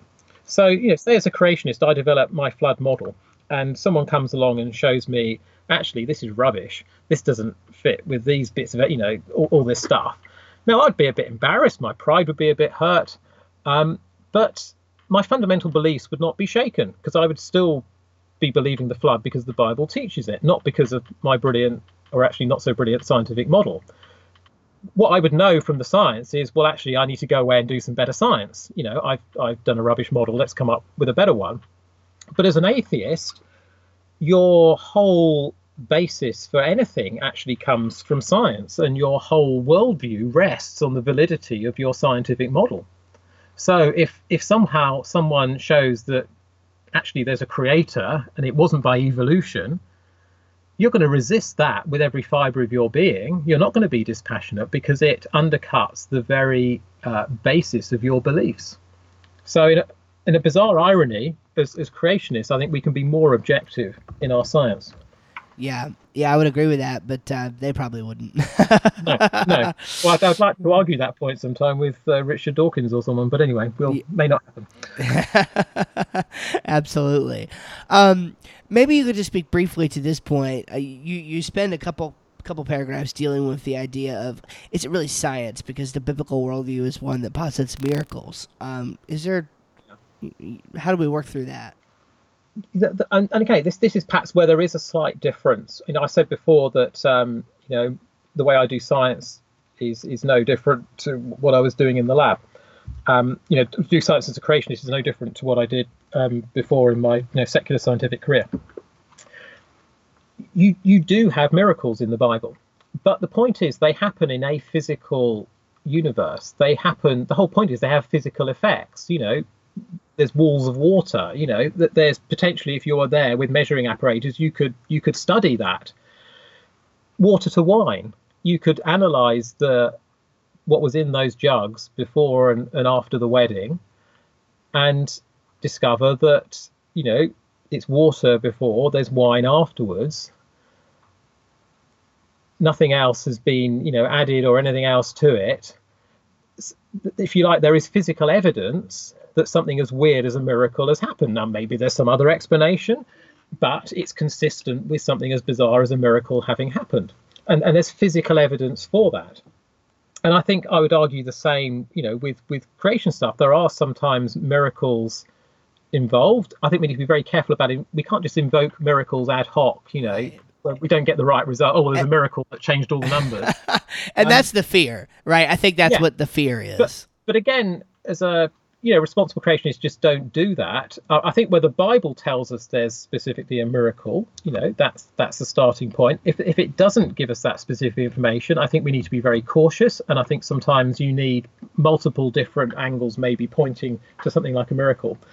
But, to me, miracles don't undermine science in the same way that belief in the resurrection doesn't undermine history, or that belief in miraculous healing undermines medicine.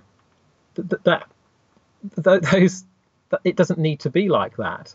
You can deal with miracles in a scientific framework just as much as anything else. The actual miracle itself obviously is not open to science in terms of its explanation, because that's the whole definition of a miracle. But in terms of its effects, it can be. Yeah. Agreed. So then, building off of that, you kind of close this section out, this scientific attractiveness out with by asking a question: Is it plausible? I think that this probably it just kind of summarizes some of those other things. But what's your thinking there? Yeah, I mean that. Let's face it, is the thing you get faced with. This is just nuts. This is just so crazy. I can't even go there. And I think it's a very deep-seated thing, this plausibility, isn't it? We instinctively reject lots of ideas. There's loads of things we don't bother to look into because we instinctively know they're stupid or whatever. But that is actually a very subjective idea. I mean, even just at a sort of almost political level, or what is sort of obvious in society, well, that has changed massively over the decades. What is seen as economically plausible is very different now to before the 2008 crash, for example. It is in Britain anyway. Morally, the idea of gay marriage or something would have been seen as pretty implausible, in 1950s Britain. Obviously not the case now. And I think it's a similar sort of thing with some of these other issues. We can, and scientists can think, well, that's just a daft idea. But often some of the greatest discoveries have been when scientists have actually looked again at this and thought, well, hang on a minute. I mean, the example I often give on this is that there were some scientists, I think from Australia. I haven't got the information in front of me here, so this is from memory, but maybe in the 80s that had the idea that some stomach ulcers could be caused by bacteria, not simply through sort of stress or something. And they were laughed at by their colleagues who said, well, the stomach's sterile, there's no way that can be the case, just laughed at their ideas. Well, the scientists persisted.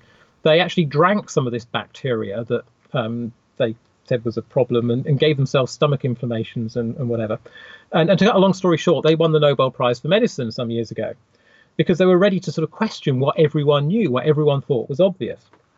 So we need to be careful about what we reject with plausibility.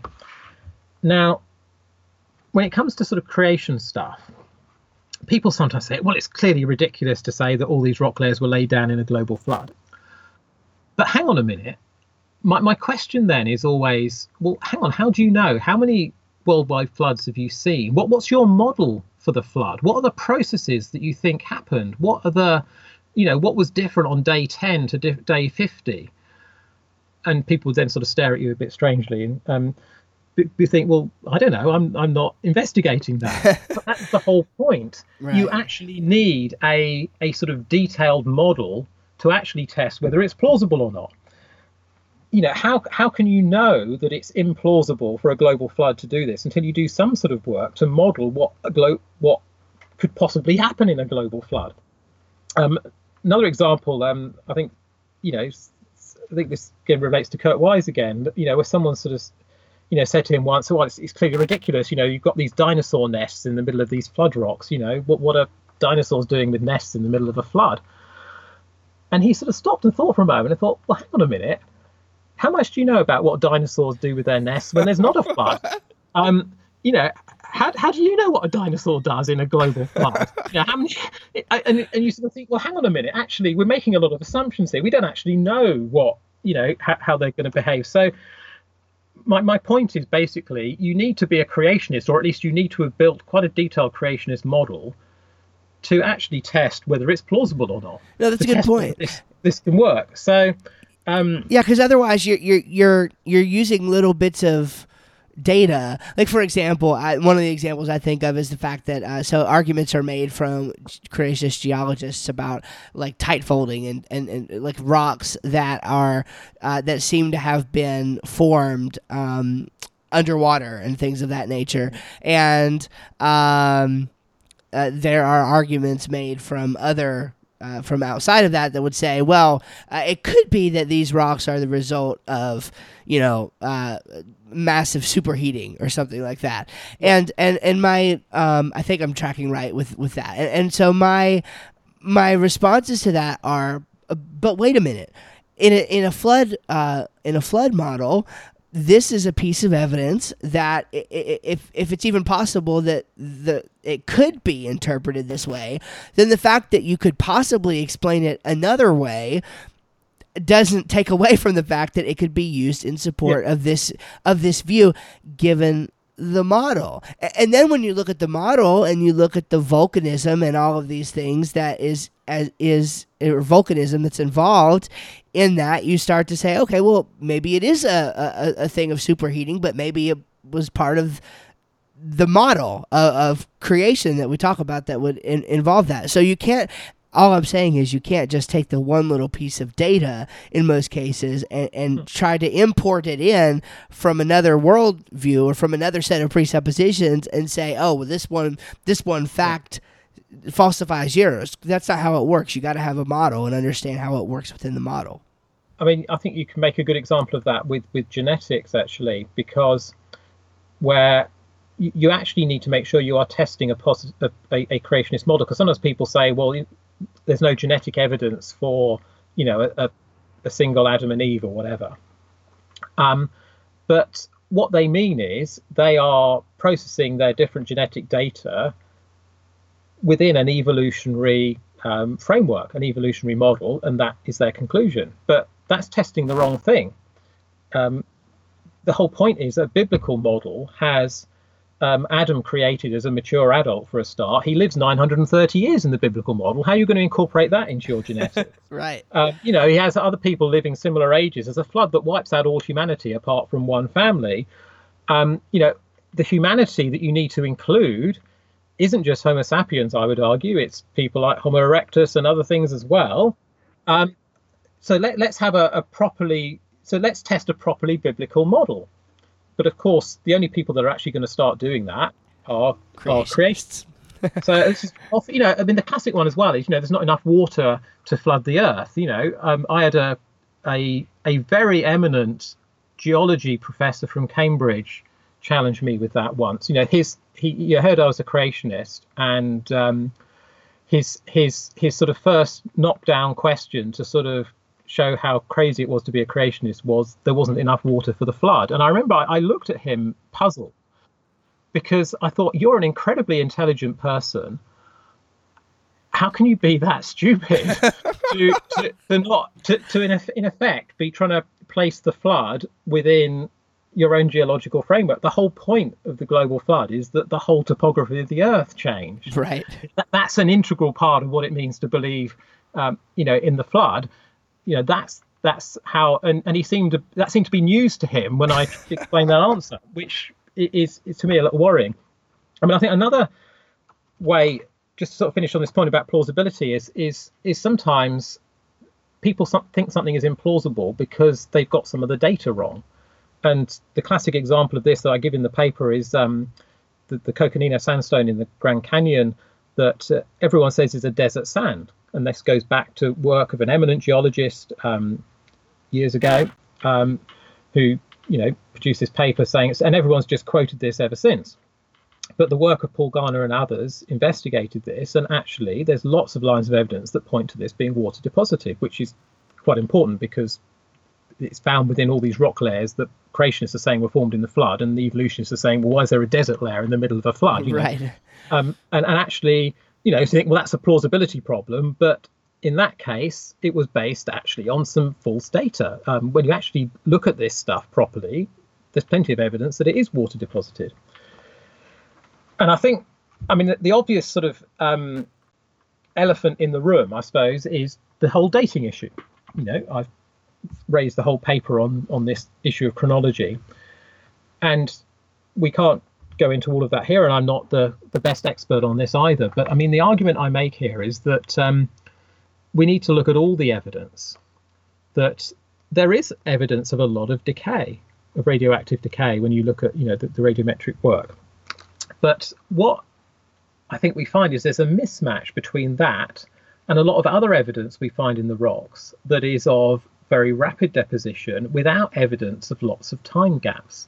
And there's actually a new booklet that Paul Garner has produced that really it's entitled 99% Missing, that takes you through this argument to say almost that radioactive dating has a plausibility problem, has its own plausibility problem, because the dates you get from that just don't fit with what the evidence we see in the rocks.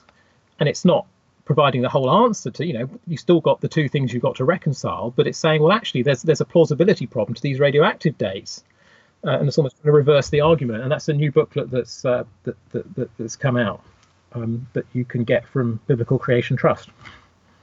Wonderful.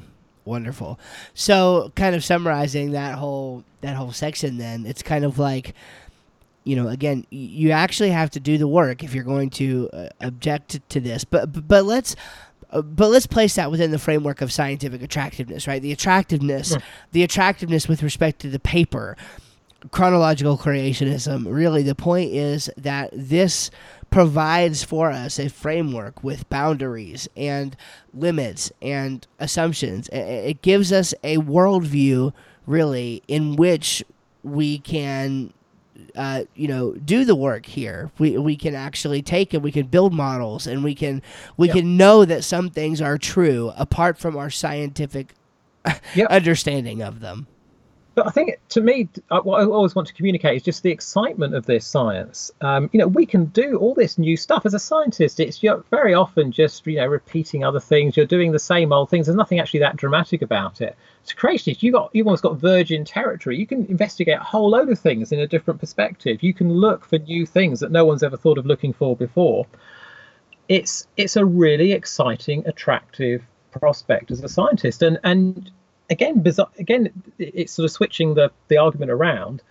You're far less restricted than the sort of atheistic scientists, or even the sort of theistic evolutionists, where you're working within the sort of methodological naturalism. Right.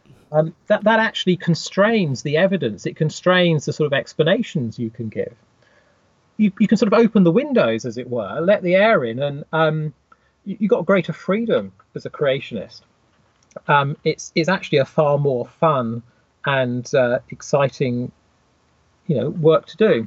And I mean, there's a resource I think we'll put a link to um, on a website to do with the Henry Center in America. It's called Sapientia Forum, and there's a couple of articles I've written there that I think, if you're sort of getting a bit lost in some of the stuff I'm saying, I make some similar points in that in quite a brief article. And I mean, the article was written to answer this question: is it really tenable to be a young Earth creationist in the face of the overwhelming scientific evidence that counts against it?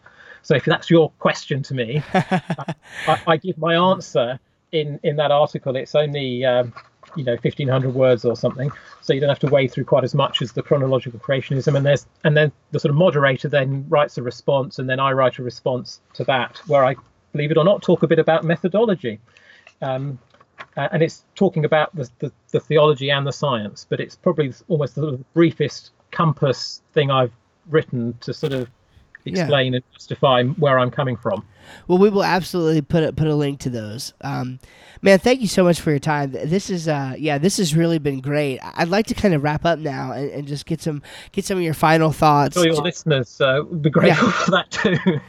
Yeah, probably. Well, I may split this up into 2 parts. I have not decided yet. So if you've listened all the way through, number 1, I'm sorry. Number 2, thank you. I think that You're very patient. Yeah. Yes, I would agree, and I think that this is a great. I hate to limit. I know some people try to keep media within a certain time frame, but when a really good discussion is happening that hits to the core of an issue, man, I just hate to limit it. So thank you, Stephen, for your time and helping us to work through this stuff. This is a central issue and it's important. To kind of wrap up and give kind of the final thoughts then, given what we have discussed, and we've touched on many different things about the importance of where the issues really lie and things of that nature, what would be first your admonition to kind of fellow young Earth creationists? Then what would be your admonition to those who are not young age creationists with respect to these issues? Yeah, I mean, I think creationists do more theology. We need to work on the theology. I've tried to start on some of this, but I'm conscious this isn't actually my real expertise. There's other people that could be doing, much more important stuff on this. And also, understand the science, see the beauty of this sort of model building approach. We don't need to be, we're not anti-science, and nor should we simply be anti-evolutionists. There's something far more positive and exciting to do. And I think I would just stress as well the if you like, the conclusion that I give in this paper, where I sort of talk about a nuanced approach. We need to be dogmatic about the right things, and so often it's a sort of a them and us debate. Are you for this organization? Are you for this prominent creationist or whatever? And that polarizes things in the wrong way. We need to focus on what are the central doctrinal issues. These, what I've tried to define in here. Humanity after Adam, death after Adam, global flood after Adam. That keeps it tightly biblical and on the things that are central. There's going to be other stuff as well, but let's focus on what is central, and on that we need to be dogmatic. But too often creationists are actually overly dogmatic on some of the science. They have their own pet scientific model, and they sort of almost treat as heretics a creationist that has a different scientific model. Well, I'm sorry, there's different scientific models that can be consistent with what the Bible's saying. Some may be better scientifically than others. That's a perfectly legitimate scientific argument to have, but it's not a sort of theological heresy argument. The Bible does not tell us what geological layer marks the end of the flood. So to sort of to go too hard on fellow creationists who take a different view on that is a wrong thing to do. Have your scientific argument, but it's not an issue of doctrine. So hang on, that was your other question was about people who are not young age creationists. I would say ask the right questions. Ask the question, why did Jesus die? Who is human? For a start, you'll have a more interesting discussion, but I think doing that, you will get to the heart of what the issue is. And at the very least, you'll understand why someone like me does spend quite a bit of his time talking about this issue in the church. Why I wouldn't be doing that if I didn't think this really mattered. And so, at least understand that it is not about how long I think the days are. That is not why I'm saying this is such an important issue. So understand that, and understand that, on the science side, again, there's plenty of rubbish out there, just as there's actually plenty of rubbish in secular science. But judge it by the best examples, and creation. Some of the best creationist scientists, they're not necessarily getting everything right. That's not my point, but they do know what they're talking about, and they are able to critically analyze their work. And isn't it just exciting, some of the things that they've discovered, even if you think they're wrong? Isn't it great that they're doing this work for the benefit of everyone? Yeah, man, that's absolutely perfect. That's I long. This is kind of the way that I tell people, and I've made lots of friends with people who don't agree with me on this issue. I'm probably more friends with people who disagree with me here. But honestly, I get more flack because I'm gracious to them from my own side. But I always tell them I long to be understood.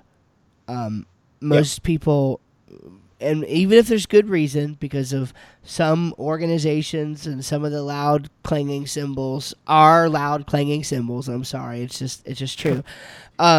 Because of that, there are people who don't even give us the time of day. And to those people, I say, I long to be understood. We long to be understood. There is more here than you think there is, as evidenced by your comments. So give us the time of day.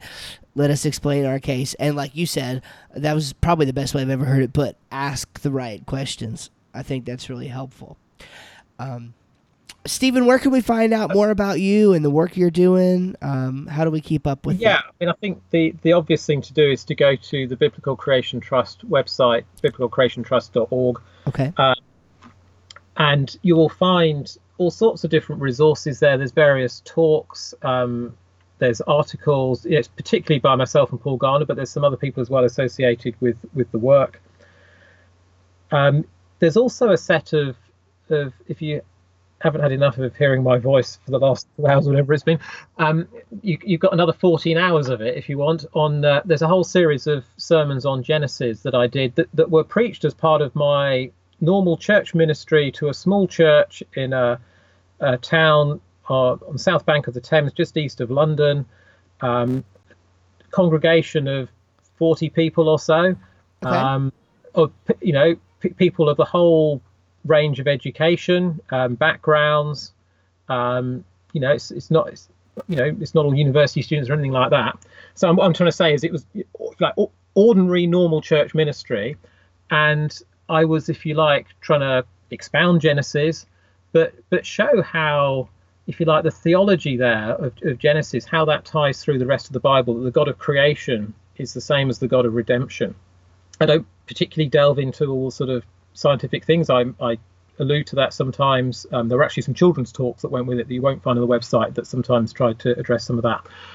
But it's, if you like, trying to emphasize that these chapters are talking about reality. I think I made the point that we know the chronology of Noah's life more precisely than that of Christ. This idea that somehow Genesis 1 to 11 is this sort of shadowy prehistory is just utter nonsense if you actually read the text. That is not how it's presented. And just trying to really emphasize that the historicity of what we're reading and the significance of that for us as Christians. So that's, I think, something a little bit different to what is being done elsewhere. So there's those Genesis sermons available. And I think the other thing, there's other talks and things you can find on the website, but the articles that we'll link to from the Sapientia forum as well. Yeah. Beautiful. All right, my friend, that was absolutely wonderful. I appreciate you joining us today and helping us. Again, this conversation of ours, I'm really thinking about just keeping it together as one, because this was, again, the first kind of conversation in a series of conversations that I'm going to be having with folks who both agree and disagree around this issue. And the very first thing that I wanted was kind of an emphasis, a great emphasis on what is the core of the issue? Why even spend time talking about it? And I think you absolutely nailed it. This is a beautiful introduction, I think, to that. So I appreciate your time. Thank you. And I'm sorry, just one other thing. I'm just conscious that the sort of theological arguments are probably, there's a lot going on there. It's probably a little hard to follow just listening through this. So I would just urge any listeners to get hold of the paper, and that hopefully will be set out more clearly in writing to follow all of that. Absolutely. We will certainly link to all of those things that we've talked about so far, and I will make sure that there's a very obvious link to this paper so that they can read it. I would say, if nothing else, reading this paper will shed a lot more light on this conversation. So, yeah. All right. Thank you, brother. I appreciate your time. Thank you. All right. Have a good one. All right, friends. Well, that was my conversation with Dr. Stephen Lloyd. I sure hope you enjoyed that half as much as I did. Dr. Lloyd is an intriguing fellow and, man, just so smart and so intelligent. If you listened with us all the way through the end, I certainly appreciate it. I appreciate his love and his passion for what he does. And I want to say thank you from the bottom of my heart for listening to this episode of the show. I hope you have a great one. I love you, and God bless you.